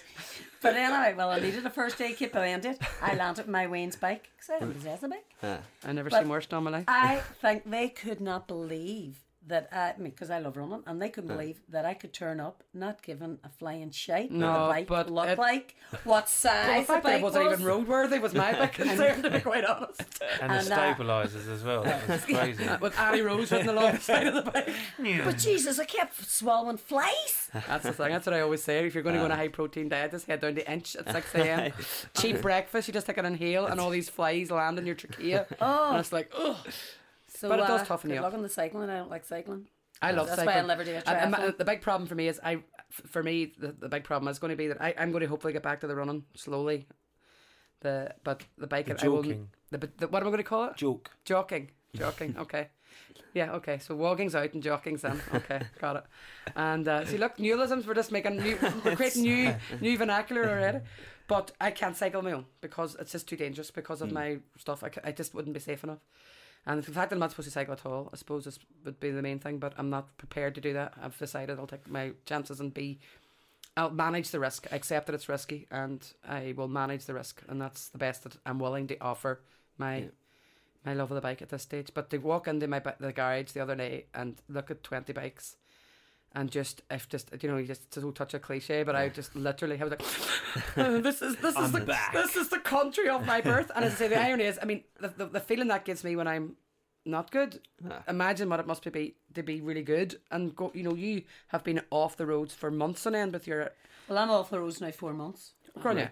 Right. This injury. Grania, you're not off the roads for months. You ran 7 mile in the grass this evening. I'm talking about no. When I'm, you're off, I'm not supposed when to you're be. off, you're off. Okay. What I was saying to you, you never do what you're told. You're not.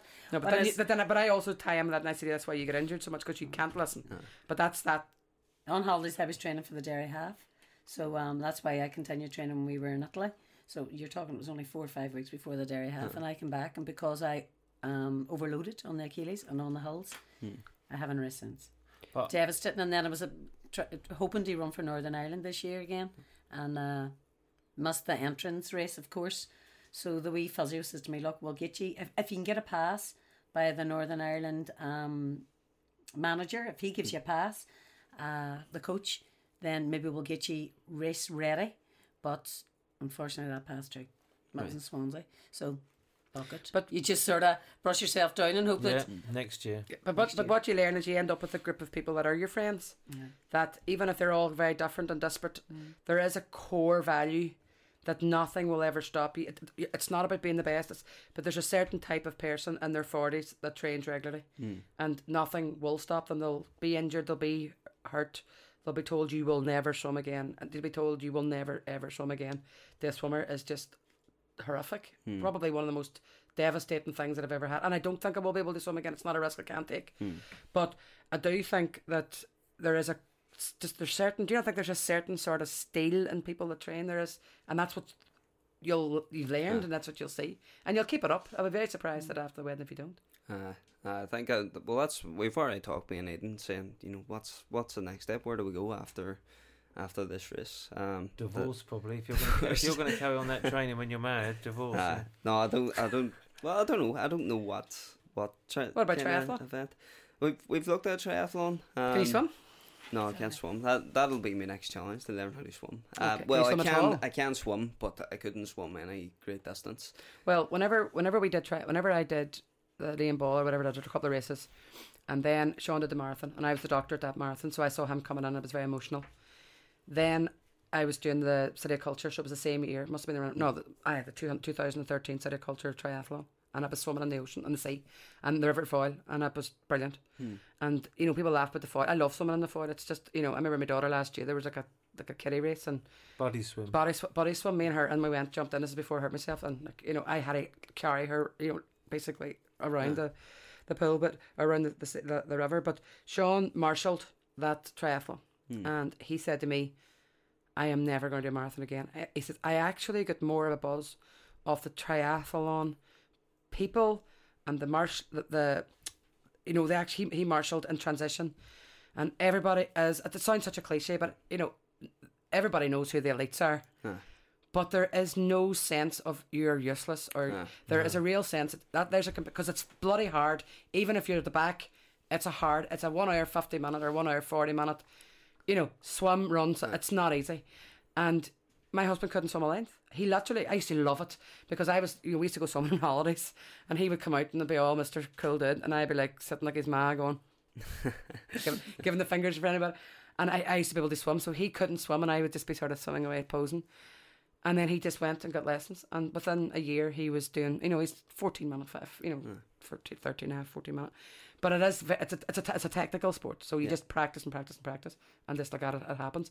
And it's something I think I've decided that's going to be your next target. We're going to get you into a tri suit and get you into transition. And I'll Eddie, what do you do your transition on? Probably about 30.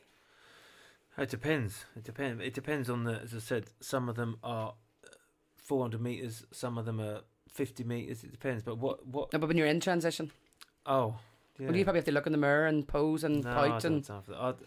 Yes, 30 seconds. Yeah, I suppose 30 seconds. So that's kind of Ailey Morrison, and you watch Ailey Morrison go off a wetsuit. It's watching I actually love transition because they just.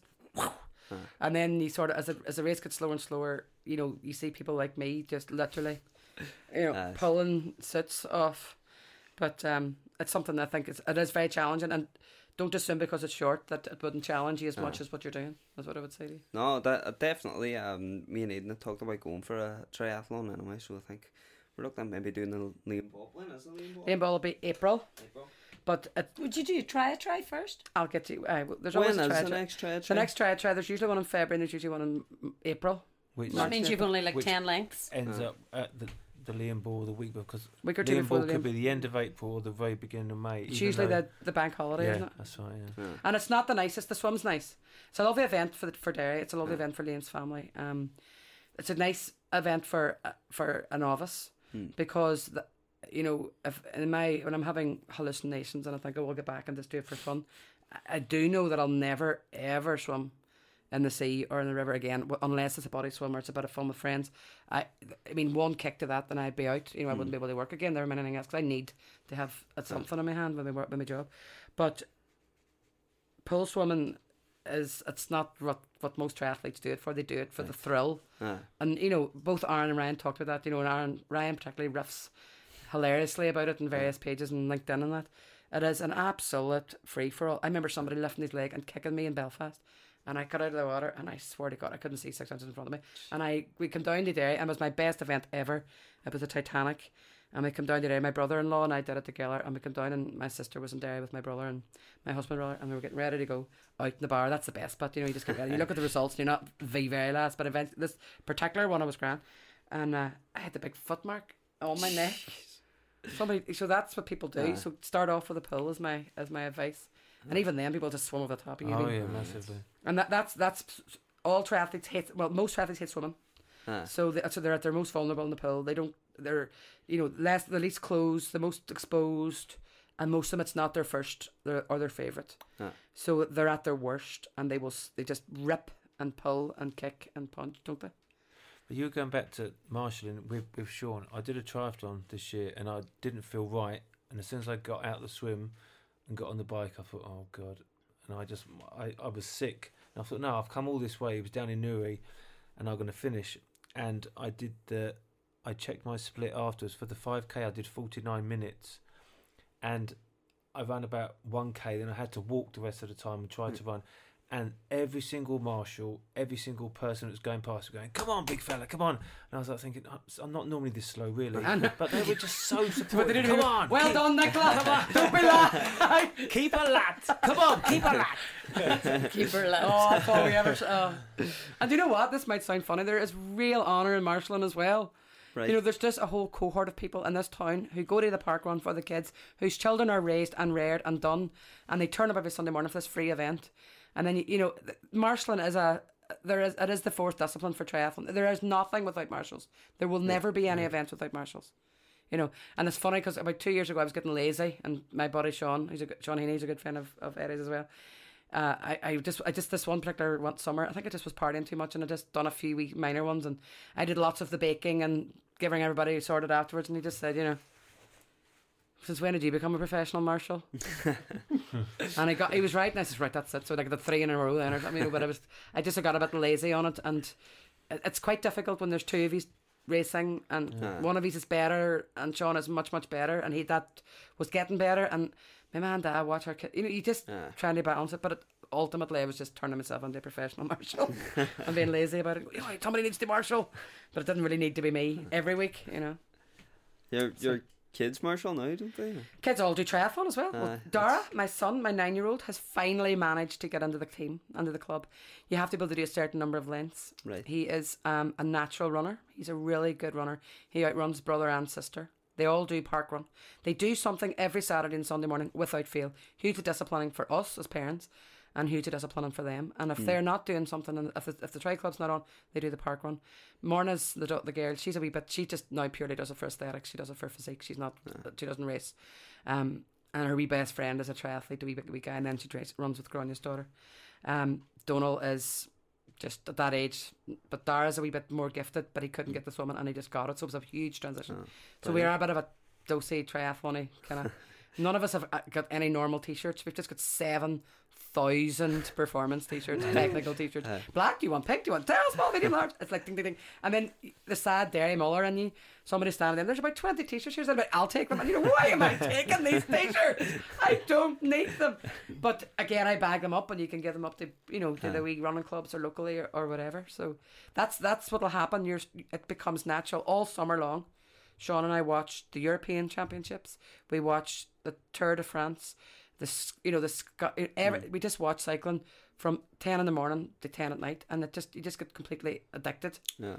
And it's good for the kids. You know, it does motivate you to get them up in the morning and out and about. And definitely, it's great, and it's like that. There, it is a great discipline for the Waynes. Me and Aidan talked about this on a podcast with someone before, but I was never in any kind of sports club or anything like that when I was younger. Like, all my sisters were in the gymnastics, disco dancing, you name it, they were doing it. My brother was really good at football. I was the one that sat in the house and played Nintendo and played Sega until I was about 15 or 16. Until you were 28. Until about 11 o'clock this morning. But I'll definitely, it's something that my wee boy Jake now, I'll 100% be putting him into some sort of sport, like, because it's just so it's you know, just for the job I do, I work in a really brilliant practice. It's deprived. It's a lot of people really struggle to make ends meet, and Sean and I made a decision. You know, you kind of I don't think you can do everything, and we sort of decided, are we going to take into the sporty stuff because we like it and we'll stay at it and we'll stay engaged, or will we do the the kind of the music and dancing and all that. Yeah. And I went to, my daughter did Irish dancing, and I took her once, and she begged me on the way home to never go again because I just was like, not me. And so we just decided we're just going to stick with sport and discipline them. And I put up a really funny photograph of the kids where the Strictly was over 2 nights, and on the Friday night the 2 boys went, and Dara's only 9. And he got into his bed, and Sean got up. We were up early. No matter what time I go to bed, I wake up at 5:30. It's a pain in the ass. So we're up early, and Sean's like, I think I'll go to PSBR, and I said, that's fine. And I go out and get the kids up to go to swimming, and the 2 of them are like, Mommy, we sat up half the night supporting you. And I was like, boys, I don't care. So I have this fabulous photograph of them just totally miserable, and they know it's not up for discussion. And I just think it sets down. I swam for years and years and years for the City of Derry, and I got up at 5:30 every morning. And I think it's my mother always had a saying, nothing good gets done lying on your butt. Get up, and get up early and get it done and dusted. So that, and to be honest, I think it made me, when I was studying, it helped me. Those disciplines helped me when I was one of those doctors that did the 120 hours a week with colleagues dying from physical and mental illness around you. 6 guys in a year, whatever, in the first year dying, literally. And you're just like, how did I manage that? And it was just the mental training that this woman gave you. So I was determined that they were going to keep doing that. And it's, I see so many people busting themselves. I go, look, as Grania just said, a pair of trainers, and my friends bring me bags of trainers. I can give them to Eddie. Eddie's a teacher. Take them down to the youngsters, and it's just a circular way of keeping people involved and engaged. And it shouldn't be that dear, but youngsters wear trainers. My boys wear trainers for 5 minutes, then they don't need them, and just everybody should be just trying to keep it. And the young fellas that come into me 14 and 15 in gym gear, when they come to me in the surgery, I breathe a sigh of relief. I think there is a very good chance that they're not going to be pissed. Or if they are, they have to get up and train the next morning. And, and a lot of people, parents, use their sports and use those to try and keep them on a straight path during those difficult times that the town is facing at the minute. And, sport is a big part of the answer, in my opinion. And people think that's very naive. And I'm 25 years in this job, and I've seen what makes people have good mental health and good mental mental fortitude or whatever. And like that, the discipline of it's even like us as that are grown ups, like Saturday nights. I mean, years ago I used to love me painting on a Saturday night. I drank out of a dirty dishcloth, barman sock. And I'm getting up in the morning. The dirty bag fry. Jesus, I wouldn't dream it now on a Saturday night when I go out, with the exception of last Saturday night. I had saved that for my extra glass of wine because Strictly was on and Eddie was doing it. But like that on a Sunday morning now, my older friends think I am so boring. My friends away back there think I'm so boring because on Sunday morning they say, we'll go out on a Saturday night for a pint, or do you fancy going out for a bite to eat? Put it into my head. And I'm like, no. Oh, Jesus, no. No, I've been risk. After you go on a Sunday morning? Oh no, I'm going to Grancy to do my run. It would not. No, that doesn't stop me sitting enjoying a glass of wine. But like that, you become more disciplined and more focused, and it's a life totally, absolutely, totally. Now the problem is it can bore your friends that are not in sport, and they think, at your age, get a grip, and you're always injured. You used to be great crack, Nicola. It's just like a recurring theme.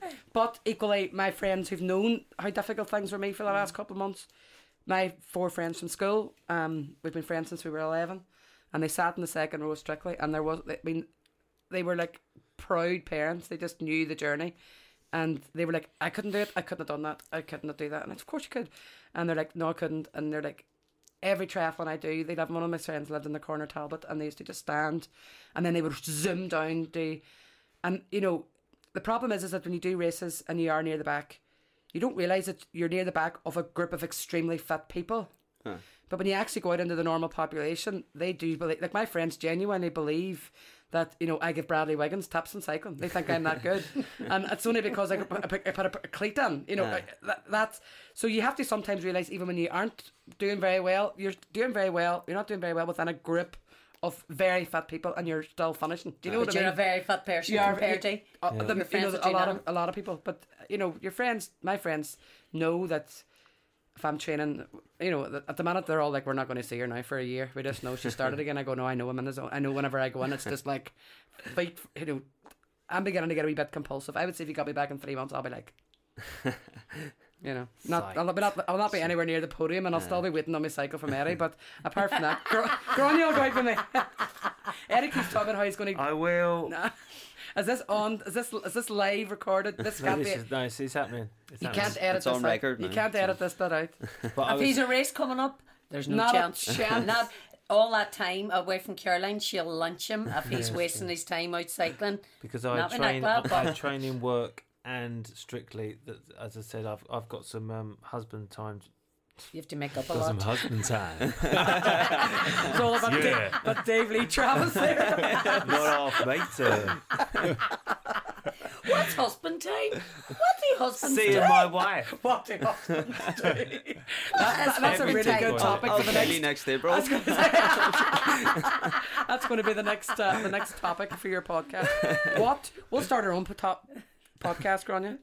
What do husbands do? 30-second vignettes. Well, can I, what do husbands do? Your My husband's amazing. I'm not going to lie. Your dance husband. Yeah. Who's playing tonight on telly at 6 o'clock? Who did I miss for you? You missed nothing. Arsenal's on Right, telly. no, Eddie. Oh. You missed Arsenal because you love, the only person in the world that I know loves the sound of their own voice more than the I love the sound of mine. That's why we get on, because it is a total competition for airspace. But And no innuendos at all today. no, so we far. did very well. No. We didn't want Still to. time We yet. didn't want to let you down, buddy. They got a warning outside. So, What else have we got to talk about? I'm completely lost on the structure that we have for this podcast now. Well, we've- Nicola had other things in mind to talk about tonight, but I don't think they'd be well appropriate. No.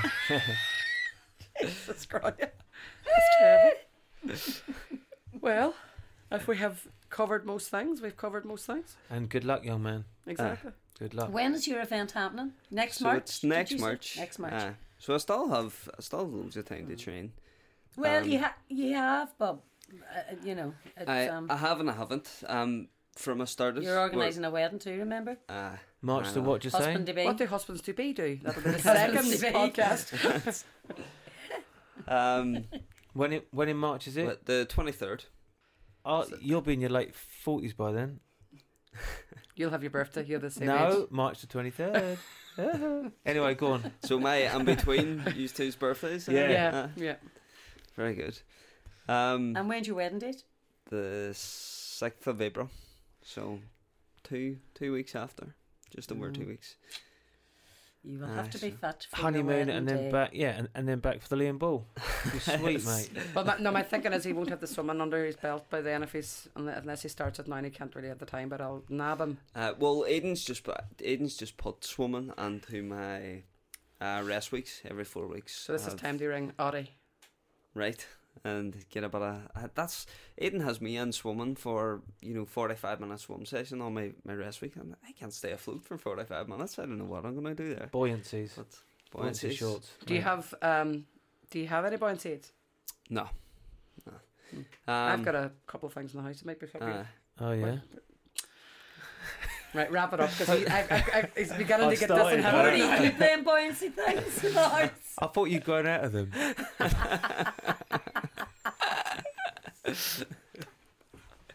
Right, So- They're 2 sizes bigger than what she has now. 4 sizes bigger than what she has now. Is it? right. Can we wrap it up? I gotta go. I haven't had my dinner yet. I know I haven't had my dinner yet. Jesus. Well, And you have to now. Your Yes. nutrition's important. we have 2 more things to cover. Every guest that we have on, we ask them what accomplishment they are most proud of. I suppose, is that something you would want to answer, or have you got anything in mind? One thing that you're most proud of? It doesn't have to be sports related. It can be anything. Well, you sort of, as a parent, you want to say your accomplishment of having your kids is sort of the most important thing in your life. But you don't mean it. But take That's an aside easy that, and and you have to say that, but you go, I really love me Wayne. But I love me running more. But no, mine's probably for me was running for Northern Ireland. Now this year I hope to wear a green vest and run for Ireland. So and I will. So that's probably my personal biggest accomplishment for me, and in the running world. Other than that is my 4 darling children and my wonderful husband, and I love life to the full. Love being married, love my children, and I really do actually. I think married life's class if you marry the right one, of course. And Donald did marry the right one. I am brilliant. I am perfect at everything. Except an American accent, but all Yankified. She went to Florida for 2-week holiday and she came back talking like that. I do have a friend that she steps off the plane and whatever Absorbs the accent of whatever country she's on, she No. just Get breaks shut out. out of your face. My wee sister went to America with school when we were in primary school. No way they do them exchange things. She was only there, I don't know, a couple of weeks. She come back and we were all sitting at the table for dinner and she says, "Could someone pass a ketchup?" And everyone just kind of turned around. She had loved it down at all. What about you, Naga? What are you most proud of? God, it's difficult to get me speechless. I suppose the obvious, like Granya's saying, it's, you know, sustaining I'm a bit of a workaholic. I picked that up. I'm trying to deal with that a wee bit, but not really, because it yields great. I love it, and it's so. For me, the biggest challenge of my life was at my 40th birthday. I weighed in at a weight that was just outrageous. Not through laziness and succulent laziness and the things that we've discussed before, but purely because the amount of mental energy that I require to keep weight off is quite a lot. And self-caring is something I'm not particularly good at, because I sort of think it happens organically, and I kind of realise at 40 that it doesn't. So just after my 40th birthday, my sister got annoyed with me, and she basically said, I am 17 years younger than you, and I'm really worried about you. And that was the September, the August. And I was all, I'm going to sort of, you know, woulda, coulda, shoulda, I'm going to be a contender, the usual. And then took on 2 more jobs and did not do anything about me. And I had 3 kids under 5, 6. And so she came back at the Halloween and burst into tears. Not quite tears, but just really, she just said, I'm really concerned. You know, you're not looking after yourself. I wasn't partying, I wasn't going out, I wouldn't eat for days. That was the irony of it all. That is the irony of somebody who has a really significant weight problem. So I made a decision. I was going to change it. And it's funny, I went over the bridge and I went to the City Hotel where I was a member. I used to talk about it being like the most expensive swims in the world. I used to join the gym and have like 2 swims a year. Twice a year, exactly. You know, the 300 quid swim, you know. And as Idris at the end of this pool, that's the only thing that makes it worth this swim. So very bluntly, I hooked up with a young fella and he trained me, and in a year, for the year, more maybe, before I went off to uni. And I lost maybe £110 in 8 months. Right. And even though the weight goes up and down a bit, I'm currently in the weight, and I know I'm going to go right down to where I was the last time. I've got that feeling. I just know that I've got it. It's such a difficult thing to grasp, and the irony is, when you're in it, the amount of energy required is a quarter of the energy it requires to stay bloody fat. Yeah. So my biggest, proudest moment for me was that ability to accept that I have that chink in my armour. I don't feel guilty about it. It is what it is. I worked so hard that I completely forgot about me, and I'm not saying that in any kumbaya sense, but I just had all of which I loved and loved the kids and all, but I just did not find time to cook and find time to eat and find time to train. And I never stopped, even though the weight goes up and down a bit. I never stopped, and never stopped the training. And then I was stopped dead on New Year's Eve to the point of and that took me out. I did nothing until Strictly 3 months ago. 3 months ago, and like Grania will tell you, it was like a death for all of us. It was awful. It was horrendous. It was, and I didn't make a big deal about it. You wouldn't know. I wouldn't talk about it. I didn't want to talk about it. So I suppose if you ask me what is my proudest moment, my proudest moment is finding it in myself to believe that I could do it again, when no one, including myself, on paper knew that I could, but I knew that I had to. And this was almost, I look back on Strictly now, and I believe that I didn't realise it at the time, but it was like a self-imposed intervention. And I made it, bizarrely, as difficult as I could. I did it with somebody that I didn't really know. I committed to something that I'd never really done before. And I would say to anybody, that's not what I'm proudest of, but I would say to anybody, if there's always, just go for what does not seem possible. And you will get it if you're ready for it. And now I'm at the stage where Strictly's over, making that transition's fine. But I'm back in the zone. I'm training. You know, Sean and I know what we're back in this, and I'm back is when he and I have a conversation every morning. Right, what are you doing today? Right, what am I doing? Right, I'll go on the bike. You do this. Right, and is that bike lifted? And what about Robert? Right, and have you got that? And when you start to have those conversations, that's when I know. And I'm proud of that, because that's hard to do when you've got, work the way I work, and I have 3 kids. I'm so lucky because Sean does the lion's share of anything that I'm like, oof. All the real stuff is done with Sean, and you would admit to that as well. John's a great guy, he does a lot of the donkey work, the background stuff, so if we can flourish and fly. Because it is hard work if you're married to somebody that likes to be very active. Now, Donald started running last year too and achieved a half marathon, done really well. He did. But he knows how important it is to me. It has become to me. And he would, step back. And you do need somebody in the background, because and he'll pick up all the pieces all the time. So that's probably what husbands do. So we've actually done a podcast within the podcast. Okay, that's our first podcast on Grania. What else could they do? And what about you, Eddie? Well, I know you touched on it early on. The most emotional and was when my first child was born. It was just like something I've never ever experienced. Passed my driving test. I was absolutely buzzing. Oh, I remember Jesus, passing my. hate Did you pass it first time? Of course. See, I passed. I used to Took say, me no, 3. I passed my driving test. When I passed the test when I was 17 and my first time. You know, it was there at that time. It was just it was a big deal to pass it first time. Yeah. So what else? Driving test? And I think sporting wise, I think when like we always wanted to do a break 4 minutes of 1500. So I think when I did that was great. Hole in one in golf, that was a great buzz. You got a hole in one? Yeah, I got That's a hole on my 40th birthday actually. Oh wow! Oh. Yeah, and obviously meeting Nicola and the Winning curse Strictly. Takova Strictly. Yeah. Oh, what about the curse of Strictly? curse- What's that Oh, like? it's Come It's not a on. curse. It's not a curse. It's a Are you- blessing. is she going red then? No. I am a bit actually. No. It's called the menopause. That's the Cody. The withdrawal because you've stolen them all from me. You have to count my tablets when I go into the house on the way out again. We have a stock check check. my pockets. But we're a lot older than you, and it's good to start the journey when you are. That's my biggest. You know, I suppose the next question: what's your biggest, proudest moment? I regret so much not doing all that stuff in my 30s. There was nothing about my 30s that I regret. We partied hard, and I suppose it kind of prepared me for the next step, which is my 40s. Nearly the end. I'm at least honest about my age, but there's to pick yourself up after getting to a stage where I really was at a stage in my own weight where I believed this is unfixable. And one day I got up and I thought, no, that is not unfixable. And that is something to be proud of because there was nothing to suggest that it was fixable because it wasn't. And I just did it. And I will do it again. Or I'm doing it again. And that's the problem. Relapse is part of behavioural change. Yeah. So suck it up, Duffy. Sucking up Duffy.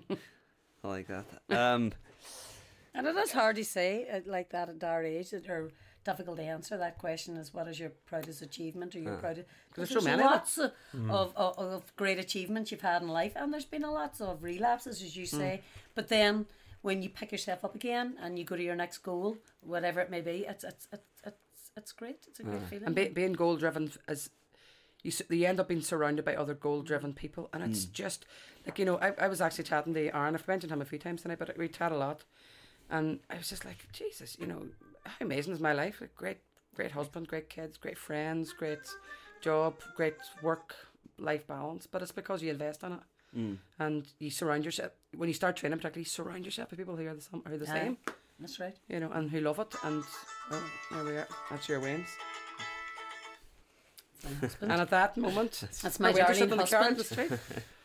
They were out of run because, Right. as Nicholas says earlier on there, if I'm going somewhere and Aoife now is trying to do her 3 miles in between her speed sessions, which she does 3 times a week. So I'm not pushy mammies, but I'm like, well, I'm going such and such a place, you can run down to Sainsbury's and back again. So Emily and her are out in the car. They've done their wee 3 to 4 mile run and are patiently waiting for their mother to finish the podcast, to hear all the bars, to hear the crack.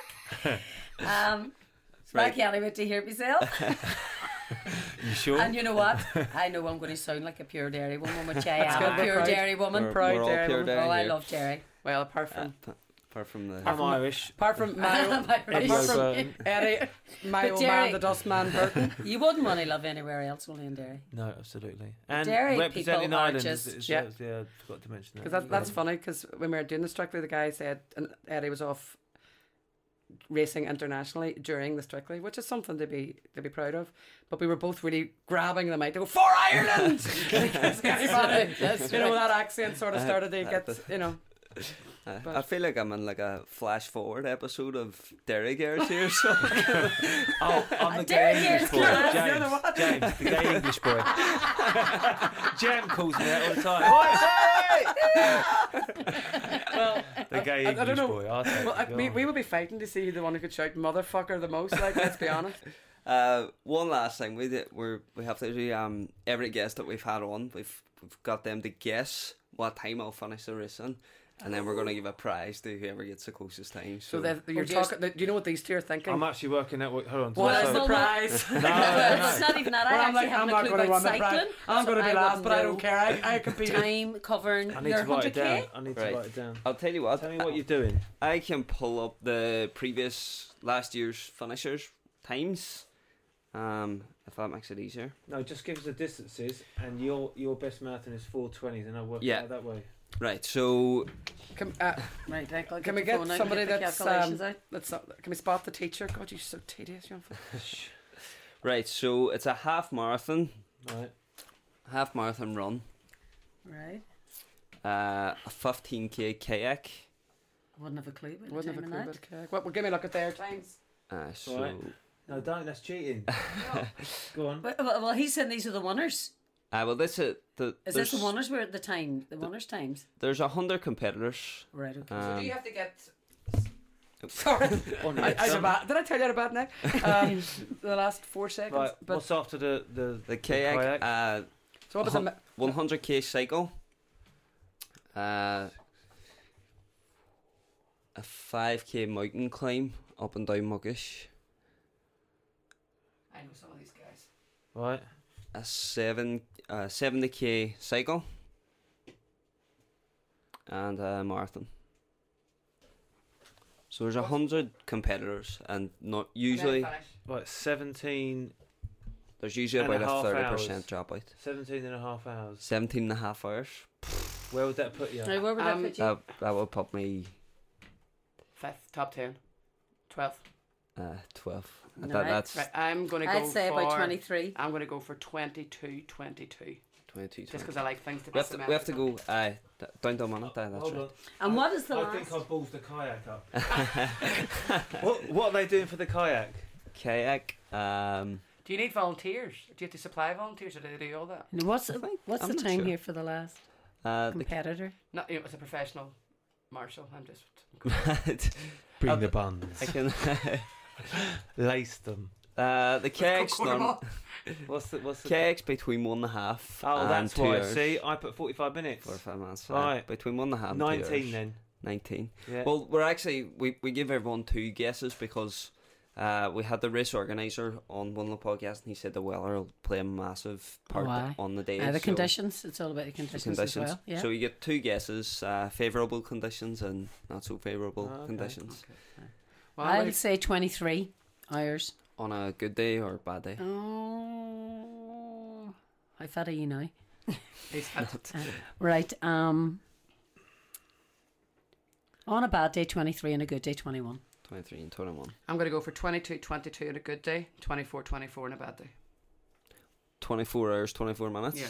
Well, the cut-off's 24 hours. Okay, 23 to 59. 23. Right, I'm going 19. 41. 99. No. It's not 91 seconds. 1941. Yeah. And She is so full of badness. 22. Right. Well, Hold on, I said 22, No, you 22. didn't, did you? Yeah, I said 22, 22, 23. Jesus, guys, why don't you just 22, 23. Right. round it up to the hour? 23 and 19 Take a 21. second. 1940 and 2150. Done. Right. Good. Grand. We Keep have us them in the all loop. in there. I'll Good luck keep with you that in anyway. And honestly, keep us posted on when you're doing it, because I think they might get in and see you finishing. Brilliant. And if you do need marshals, I'll, we're in contact with the race organisers. To do something that's not No, involved him winning I'm something. just if it's in Donegal, isn't it? Yeah. I know someone who'd like to do that or to help out. Hi. Danny Quigley. Well, good luck with it Race anyway, one and with thank you for having us on. Yeah, thank you very much. Brilliant. Thanks for coming on. And I know you're Good all luck, Ed, spending your and own that. time here coming on. So, Absolutely. Well, good luck. Cackle, That was cackle. fun. My old man's a dustman. Cackle, cackle. My old man's a dustman. And I'm getting back for some husband time. What does it husbands do? You ask my wife. Answers on the back of a postage stamp. Right, thanks for coming on. Thank you very Cheers. much. Thank you, and good luck. Cheers. Dead on. Thank you. This has been the Couch to 250k podcast. You can follow our journey online at the Couch to 250k Facebook page, Instagram, or AidenDorleyFitness.com.